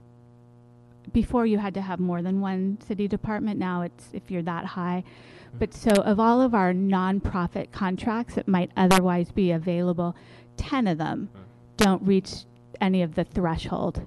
But we don't ignore them. We still review the audited financial statement, which is still the indicator that drives even how they're going to be reviewed in the controller's really formal monitoring. And so if they are showing risk, they'll still get that level. We'll just bring them up and add them to the process. Great. Thank you for that clarification. Sure. Commissioner Gerardo. I first want to thank you very much for answering my multiple questions, which you did. And I also appreciate your example that I had requested that I haven't taken a look at yet. But I just want to thank you for your responsiveness. The May 2nd or whatever, whether it's to you or to Mr. Wagner, with, it seems, more expanded monitoring in the system that is in place, do you have enough staff? Is what I guess one of my concerns is that, you know, it's more finite work and it's more expanded from where you were since, you know, COVID is. Right. So in the future, you know, I just want to make sure that you've got the staff to be able to support the to support it. It's just well, one thing I neglected to do, I want to introduce Michelle O'Neill, and then there's Nick Hancock and Wasim and Jurna Reyes on the screen, who have been on the remote, that have been like a great team of the Business Office of Contract Compliance. It's been hard through COVID. They got no favors having me as the acting director, because the person that retired he had his own caseload of 8, I don't know, it was a lot of contract programs, and I haven't gone out to do programs. So I think, you know, this does add a lot of work. On the same hand, we're also finally, I think the new director, hopefully, a couple months, and then we have 2 new staff that are starting Monday. And so it's replacing another person that retired. So I think, you know, we'll see how it goes. It's a heavy lift.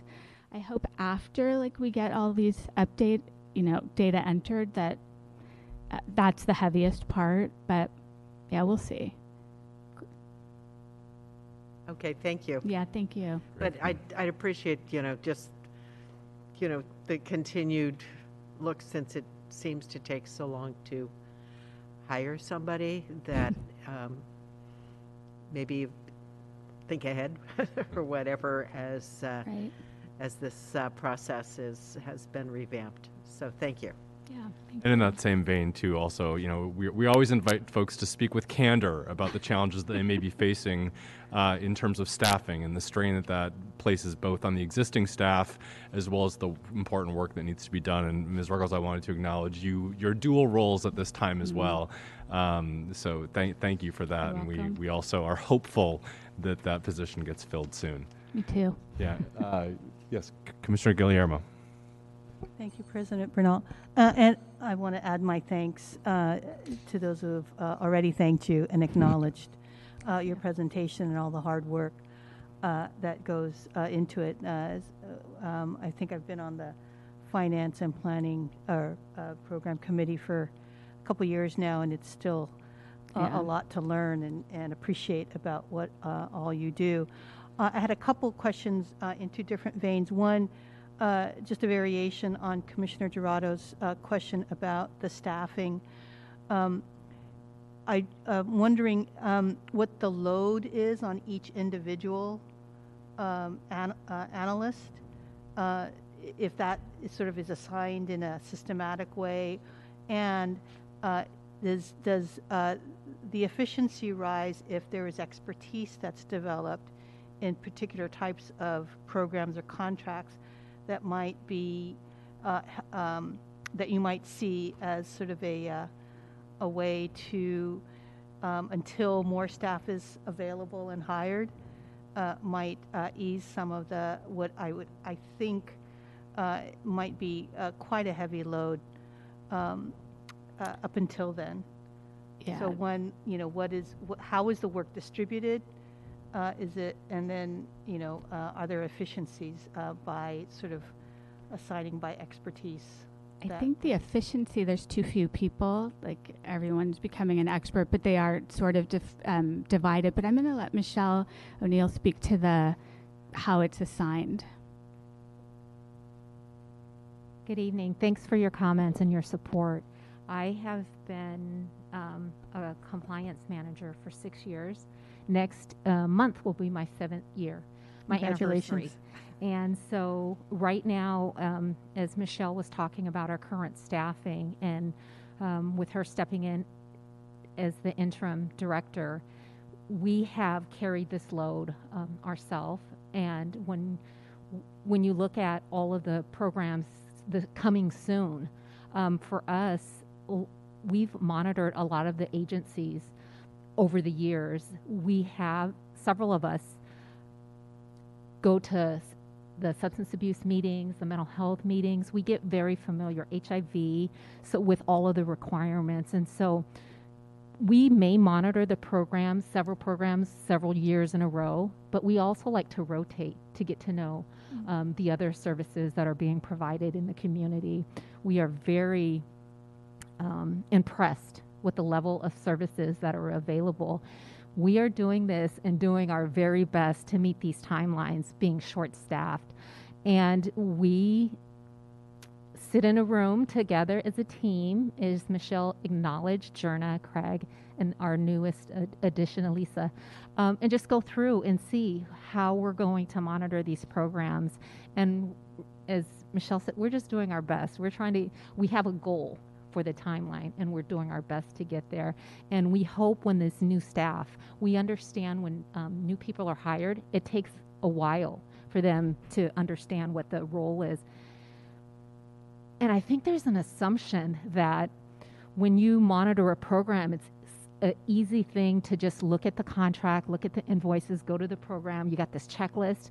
There's so much work that goes into that because we need to verify that information that we put in those reports are accurate. Mm-hmm. And so it takes time. And, our newest member, Elisa, she comes with a lot of expertise from the substance abuse world. And she was like, I didn't realize how much work goes into doing these reports.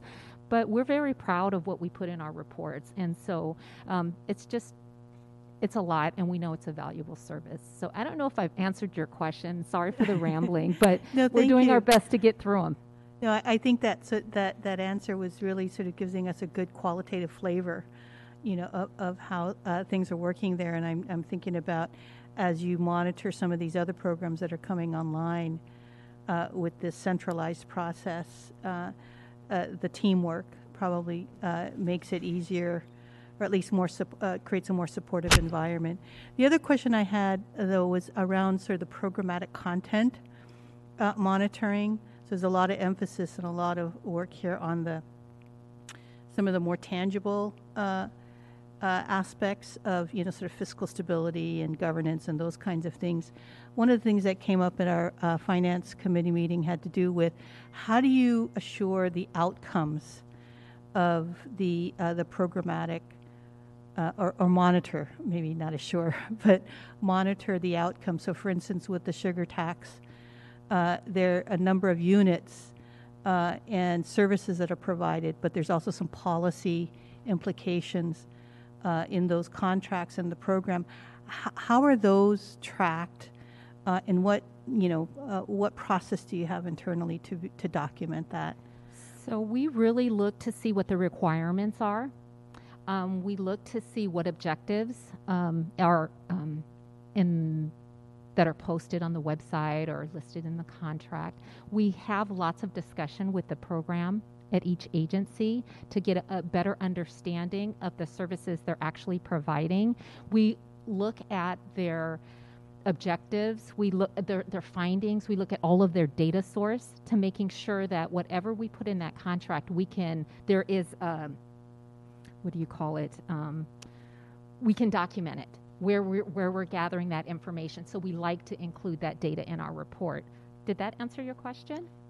Somewhat, but I think it probably goes to how the contracts themselves are actually developed, just in terms of, for instance, does 100 units of service result in a change in behavior, over time, that really speaks to what the funding was used for. And I don't know if that is an objective, for instance, that might come up initially in the contract development or even in the RFP. So those are the kinds of things that we, as I think members of the commission, don't necessarily get.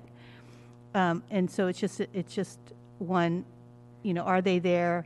How are they monitored? And then how do we get the information about the effectiveness, of the funding for a particular program? Right. So I think that the program owner, I'll call the business owner, is responsible for setting the objectives. Some of the objectives come from the funding agency, but I do think, and then those get developed, and then BOCC will determine if they can be monitored, and then there's the quality management sections, like in behavioral health, that's developing the reports. I think I can speak a little bit more to behavioral health services, and actually right now there's a whole change going on called CalAIM that's going to result in different performance objectives that are trying to get more at, I always mix up the terminology, but the outcomes of someone getting better. And so it will be changing, so the outcome objectives are going to be changing somewhat, looking at that. But one of the things that I sent to you, or that Mark will send to you in an email, is, because I just wanted you to see it, the quality so as an example, there's one objective in an acronym, it's CANS and ANZA, and it's looking at the strengths of the child or the adult, and it's a test, I don't know if it's called a test, an assessment tool that's given at different periods of time to see how they're changing and their strengths are increasing. And so that's one of the performance objectives. Quality management for behavioral health services will give us the individual data so that the objective can be scored. But the thing that I sent in the email is you can actually go to the public DPH website and see where they post it. And they post it quarterly, and they post how it's like the results for the whole system. And then it's the first page, and then it's backed up by individual programs. And then they meet and talk about that with the provider. So I think there's a lot of work, and I would encourage you, if the interest is on the performance objectives, that it's probably worth having a meeting that includes the quality management staff from the different units to ask those questions, because I think they're the ones that are setting the goals.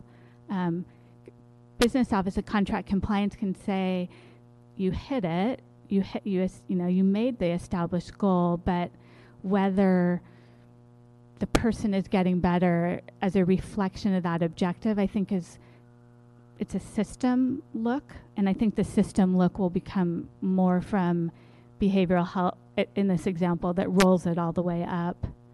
But I think that's where there's a couple pages in the reference documents about performance objectives, but I think that's a great question, and it's something that the systems of care are looking at right now, and that would probably be where you'd want to get that information. That was helpful. Thank you. Mm-hmm. I just want to follow up with that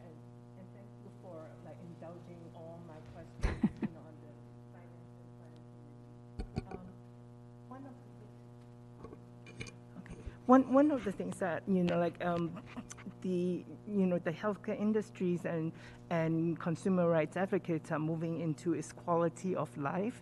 So when we talk about these outcomes, so I think that it also would be helpful moving forward to look at how it's defined, when we look at that as quality of life improvement.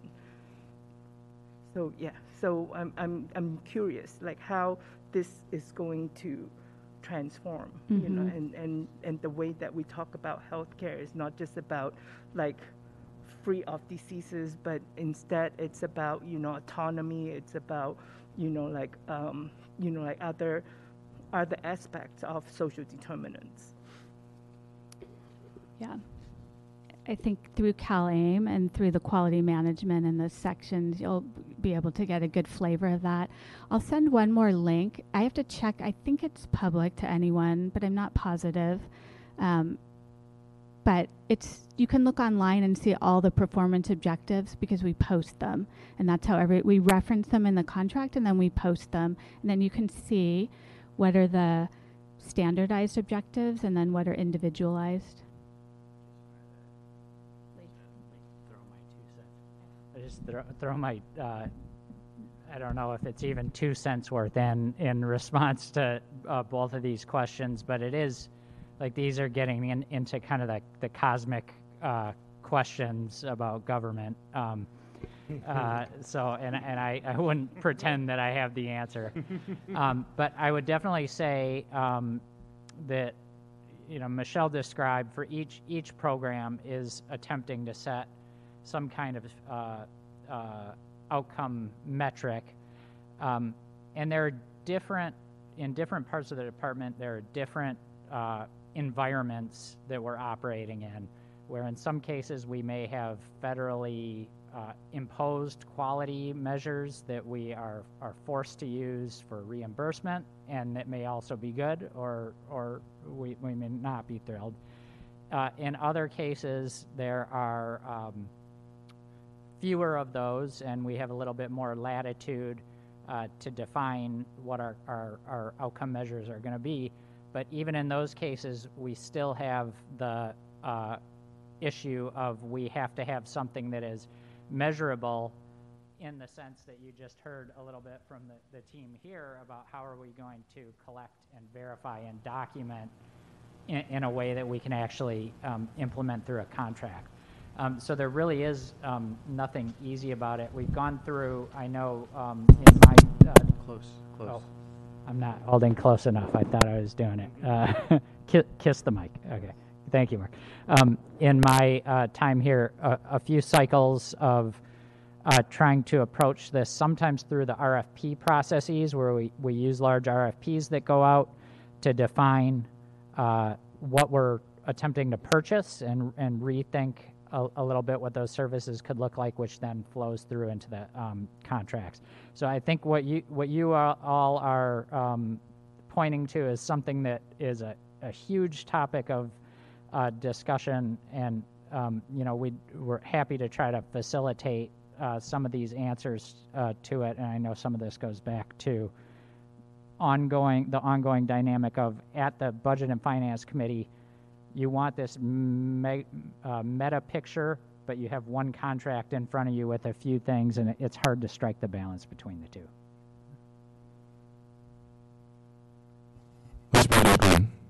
Yes, that was a really helpful clarification. And first of all, I wanted to say this is such an extensive body of work that you've done. And I'm not sure I understood it all, but we really, really appreciate that. And it's just a testament to how complex this is and how really stretched your team is to be able to check all these boxes. It's quite incredible. Just in thinking about our trying to understand this, because we always approve the consent calendar, this slide 6 I thought was really helpful, where you have it divided into the program areas. And I think if there were a way that it's clear some of this is coming from CalAIM, some of this is coming from within the department. I think where some of us are confused is that when you go to the county, you get the triangle, you get the true north, everything's lean, and there's this structure that you become acclimated to. And this is far less specific and far more diffuse.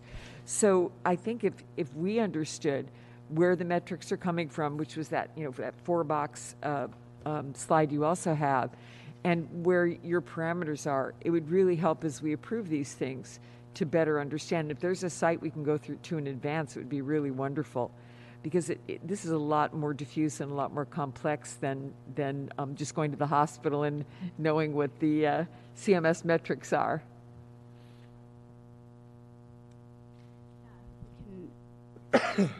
Work on that, or work it into a standard part of the presentation. To we always have the program monitoring reports, and then we report on. We don't usually pass them out. We do a summary, but we can pass them out if it's, and you'll see the objectives, what they are. So I think,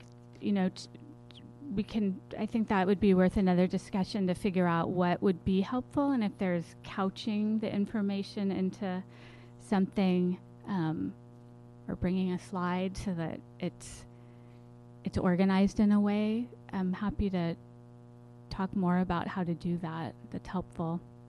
Well, thank you, because we approve contracts like for transitional age youth, and it sounds like there's a lot more going on at a higher level that actually integrates them all and doesn't create redundancy where you have different agencies doing the same thing.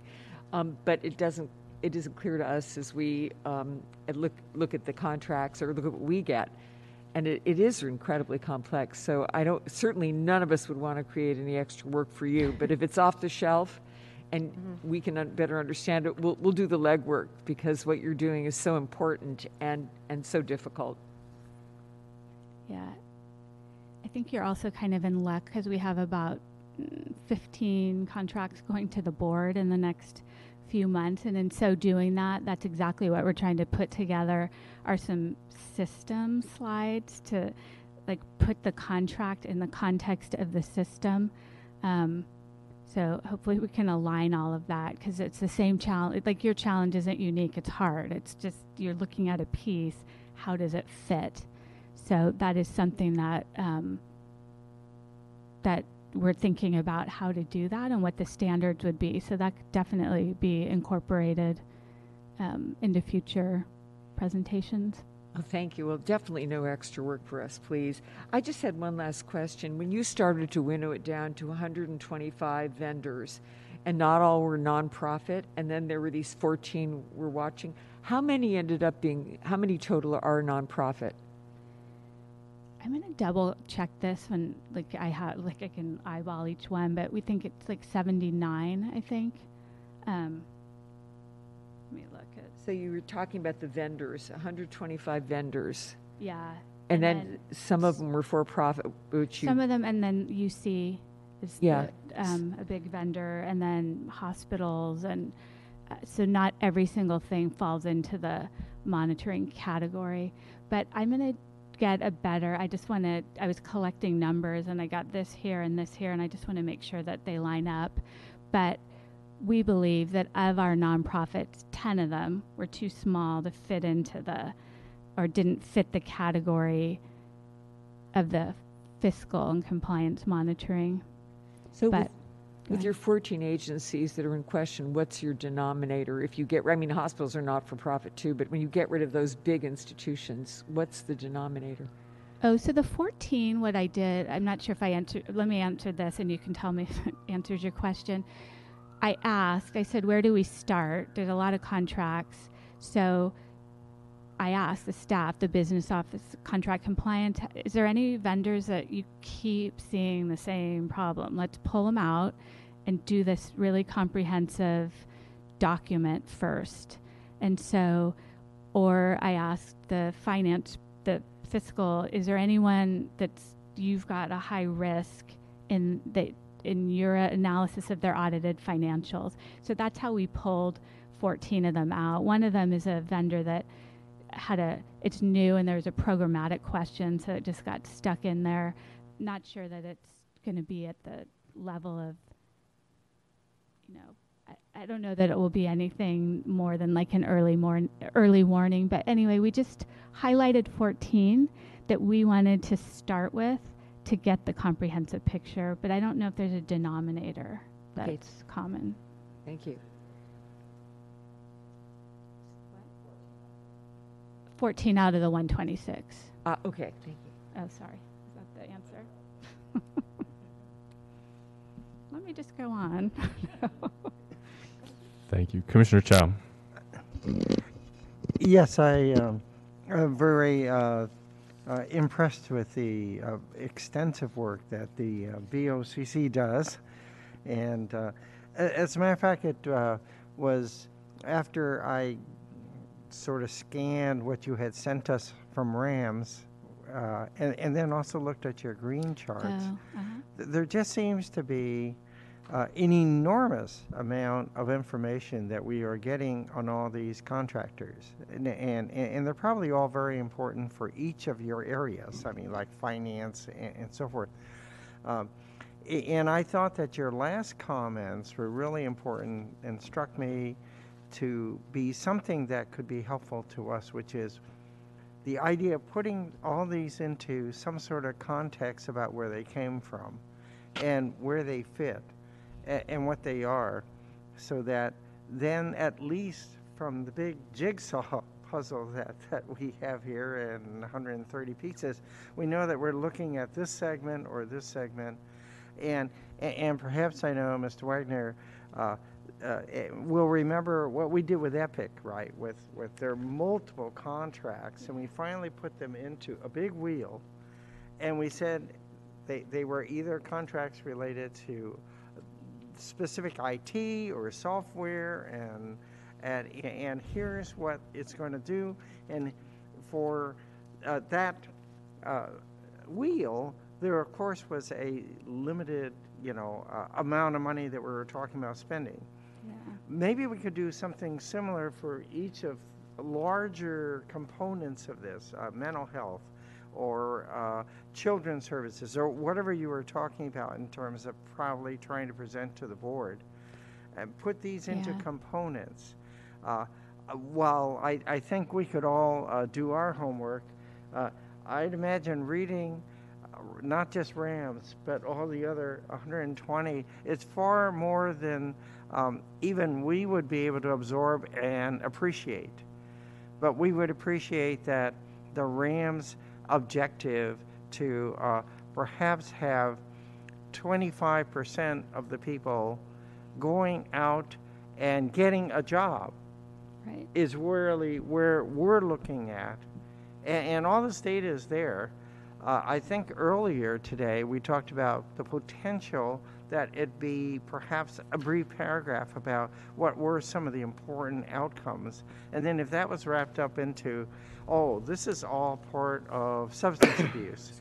And, and therefore, and it also represents 25% of our effort or something. That's kind of where I think it would help us in perspective to understand where these contracts sit and that they have been valuable, and as I think Commissioner Chung said, we could celebrate for what was coming out. A good example might be that since 2019 or whatever it is, NEMS has been doing the gambling project on the Chinese community. Well, when this contract comes before us now, in these last how many years, the point is, well, how are we doing and what has changed in those years is really part of our question, right? Yeah. And so that's kind of what I think would really help us without it becoming, a 20-page thing or sending us documents that are very important, very impressive, and needed for management, but doesn't quite give us the information that we're talking about. So we have 125 contracts, but they're vendors, but there's probably 250 contracts and growing. So I think that's a great idea. One thing that we're going to do, this is not an immediate fix to get that, because I think what you're saying is an excellent and perfect idea. The problem is right now, we don't have an electronic contract management system. So each of those great ideas is a project to pull it out. And so what we are, though, designing and going to go out to bid for is a new system. And in that, we'll have a vendor profile. And with that, we'd be able to list the program, list the section where it comes from, list the modality, so then it would just be sorting, list the same solicitations. So at some point, I believe that we will have the ability to very easily sort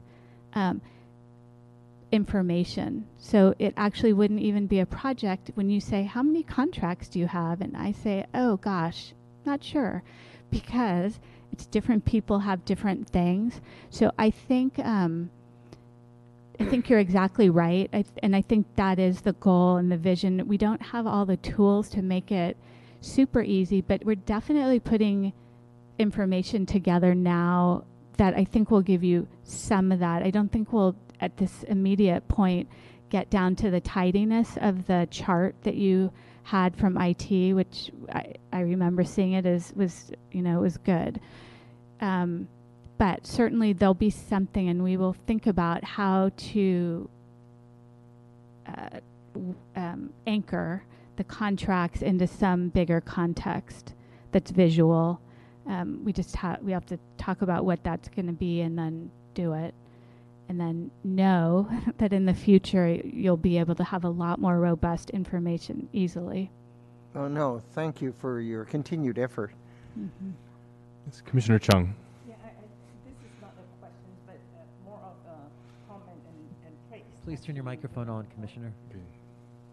This is more about a comment and a praise to all the work that you, the directors and the entire Department of Public Health have been doing. I think that that's a story that isn't told very well outside, because DPH has always been a thought leader and, a pioneer in like new modalities and, cutting edge services. Like the best example that I could give was when we were on the care councils, when we first came up with the whole idea of what did they call it? Center of Excellence, and so that models now became, the standard model of care for the entire, care systems, and and now we start talking about whole person care. It all came from the work that we do, and so I think that the contract department is the weather forecast and also the dashboard to really help us, look at like where we can improve and where we can actually reward, good collaborations amongst service providers. So it's a tough job because, like you said, there's a lot to look at. But I think that ultimately, hopefully, like you'll be able to see that impact as well. Thank you. Director Colfax. Thank you. Can you hear me? Yes. All right. Thank you. And I just want to go back to one of the areas of discussion about staffing and just to be really candid, since that was asked for. Mm-hmm. I think that given where we are 3 years after almost exactly the first case of COVID was reported in San Francisco, it's important to really acknowledge just how disruptive that period of time was, and that the department, including in non-clinical areas such as contracts. Sorry, it was very disruptive, and we still have a lot of work to do, as Michelle is pointing out, to move forward. But I don't want to underestimate the incredible challenges that the pandemic put upon this team and our providers. And you'll recall that through the emergency declaration and other mechanisms, there were allowances that were made, but we just it's not as though, unlike a public health order, we can't turn it on and off that quickly. And then I think the other piece is, as part of the pandemic, it was endemic before the pandemic, but and now with so many other complicating factors, hiring continues to be a huge issue. And the positive part of this is that we have some positions that have been vacant for a while that we're optimistic that will be filled in the next couple of months. But as in other parts of the department, the business office, the contracts office remains relatively short-staffed. And as I think the commissioners know, getting the right people with the qualities and skill sets needed, it's very competitive out there right now. So just to appreciate the work, appreciate the vision, appreciate the excellence and the comments, and also making sure that we're level steady in terms of the challenges that also lie ahead. I'm optimistic we'll get there, but I just wanted to make sure that the commission heard the additional parts of what are being challenged here, and just reinforce what's already been said about some of those challenges. And obviously, the opportunities that Michelle has presented are incredible, and I think we will realize them. It's just going to take longer than I think any of us want, including because of the pandemic and the other pieces that I just mentioned. So thank you. Thank you for pointing that out, Director Colfax, and thank you for your candor as well. And we'll continue to dive into issues of hiring and the amount of time that it takes to fill a position. Seeing no other questions or comments, thank you, Michelle, for your presentation. Thank you so much. And to your colleague, Michelle, happy anniversary, or DPH anniversary in advance. So we're happy to have you all here, and we'll move on to our next item, which is the Finance and Planning Committee update. We have the chair, Commissioner Chung. Thank you. The Finance and Planning Committee. Please turn on your microphone, Commissioner. The Finance and Planning Committee met before the commission meetings, and we review the March contract reports and 4 new contracts, I believe. Yep, 5 contracts. And within the contract reports is actually three contracts that added, added more years to the contract terms, and for the new contracts, it's pretty self-explanatory. One of the contract that we have a little bit of concern was a contract that was like retroactive to July 1st, 2021. And we were trying to figure out whether they have been paid when before this contract was approved by the city attorney's office recently. So we're hoping that we're not doing business without paying people, especially when they're doing meaningful work as a nonprofit organization. So and we had discussions about that. So that's the crux of the meeting. Thank you. Well, excuse me, Commissioner, also you heard about the quarterly report, the DPH second quarterly report. Yes, I should not forget about that, because we keep postponing Ms. Lui from presenting that to us. So we finally get to hear about the second quarter report, and I think that some of the numbers, the deficit numbers were expected because of what's going on right now, and especially with Laguna Honda, and the reductions of services. So everything looks on track. Thank you, Commissioner Chung. Do you have any public comment on this item? Folks on the line, we're on item 7. If you have public comment for this item, please press *3. *3. All right, no public comment, Commissioners. All right, and if we have no comment from commissioners, we can move on to the associated item, which is the consent calendar. Did you? I move to adopt the consent calendar. Consent calendar, there we go. Is there a second? All right, public comment? Folks on the line, we're on item 8, the consent calendar. Please press *3 if you'd like to raise your hand to be acknowledged for public comment on this item. No hands, Commissioners. All right. All of those in favor of approving the consent calendar, please say aye. Aye. Aye. Opposed? All right. Consent calendar is approved. Our next item is other business. Commissioners, do you have any other business? All right. Any public comment? Folks on the line, we're on item 9, other business. Please press star 3 if you'd like to raise your hand to be acknowledged. Star 3. No hands. All right. Our next item is the Joint Conference Committee and other committee reports. We'll hear a summary of the February 28th ZSFG JCC meeting. Commissioner Chow. Yes, thank you, and thank you for your confidence in approving our consent item. Perhaps in the future we should probably present the rationale ahead of time for the benefit of the commissioners. But in any case, as you approve the anatomic pathology rules and regulations, we had reviewed that and the medical staff report that related to this small but mighty department, and had recommended to you, and thank you for your support of the consent calendar. We also then, we had also done our usual regulatory affairs report. We've heard the CEO report. We worked on the hiring and vacancy reports and understand the challenges that the department continues to face, but that there seems to be some hope in being able to bring more staffing on. Staffing continues to be a real challenge in the emergency room department, for example, which has been sort of a chronic problem.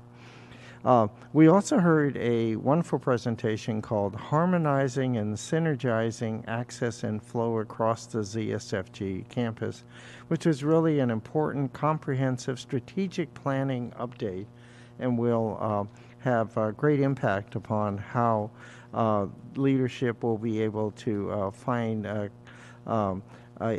means in order to continue to address health disparities and inequities. Likewise, we also addressed the issues of the diversion rates and staff, and as I said, staff vacancies.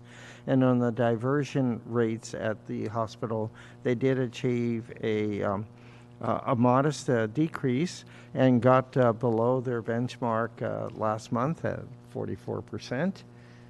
And we'll continue to work on that as an objective, and there's a coordination with the EMS people and so forth about that. So in our closed session, we did approve the credentials report and the PIPS minutes report. That is my report. And thank you, Commissioner Chow, for pointing out the consent calendar. I had not recalled that it included an item that was not from the Finance and Planning Committee. Would you like to offer the rationale for that, or is there a proposal to pull that out of the consent calendar and consider Oh, no, separately? no. I think what we might do in the future, if possible, is to explain a consent calendar item prior to accepting the consent calendar. Agreed. And again, that's on me for not remembering that there was an item that was outside of the previous discussion from the Finance and Planning Committee. All right. Thank you. Our next item is other... excuse me. I'm sorry. I set to ask for public comment on that one. Oh, thank you. Sure. Item 10, folks on the line, if you'd like to make comment on the item 10 again, the JCC report, please let us know by pressing star 3. Just change the order. Okay. No hands, commissioners. All right. Our next item is consideration of adjournment. Commissioners, do you have a motion to adjourn? So moved. Public comment? Okay. Great. All those in favor say aye. Aye. Aye. All those opposed? All right. We are adjourned. Oh, I changed my mind. Okay. I was just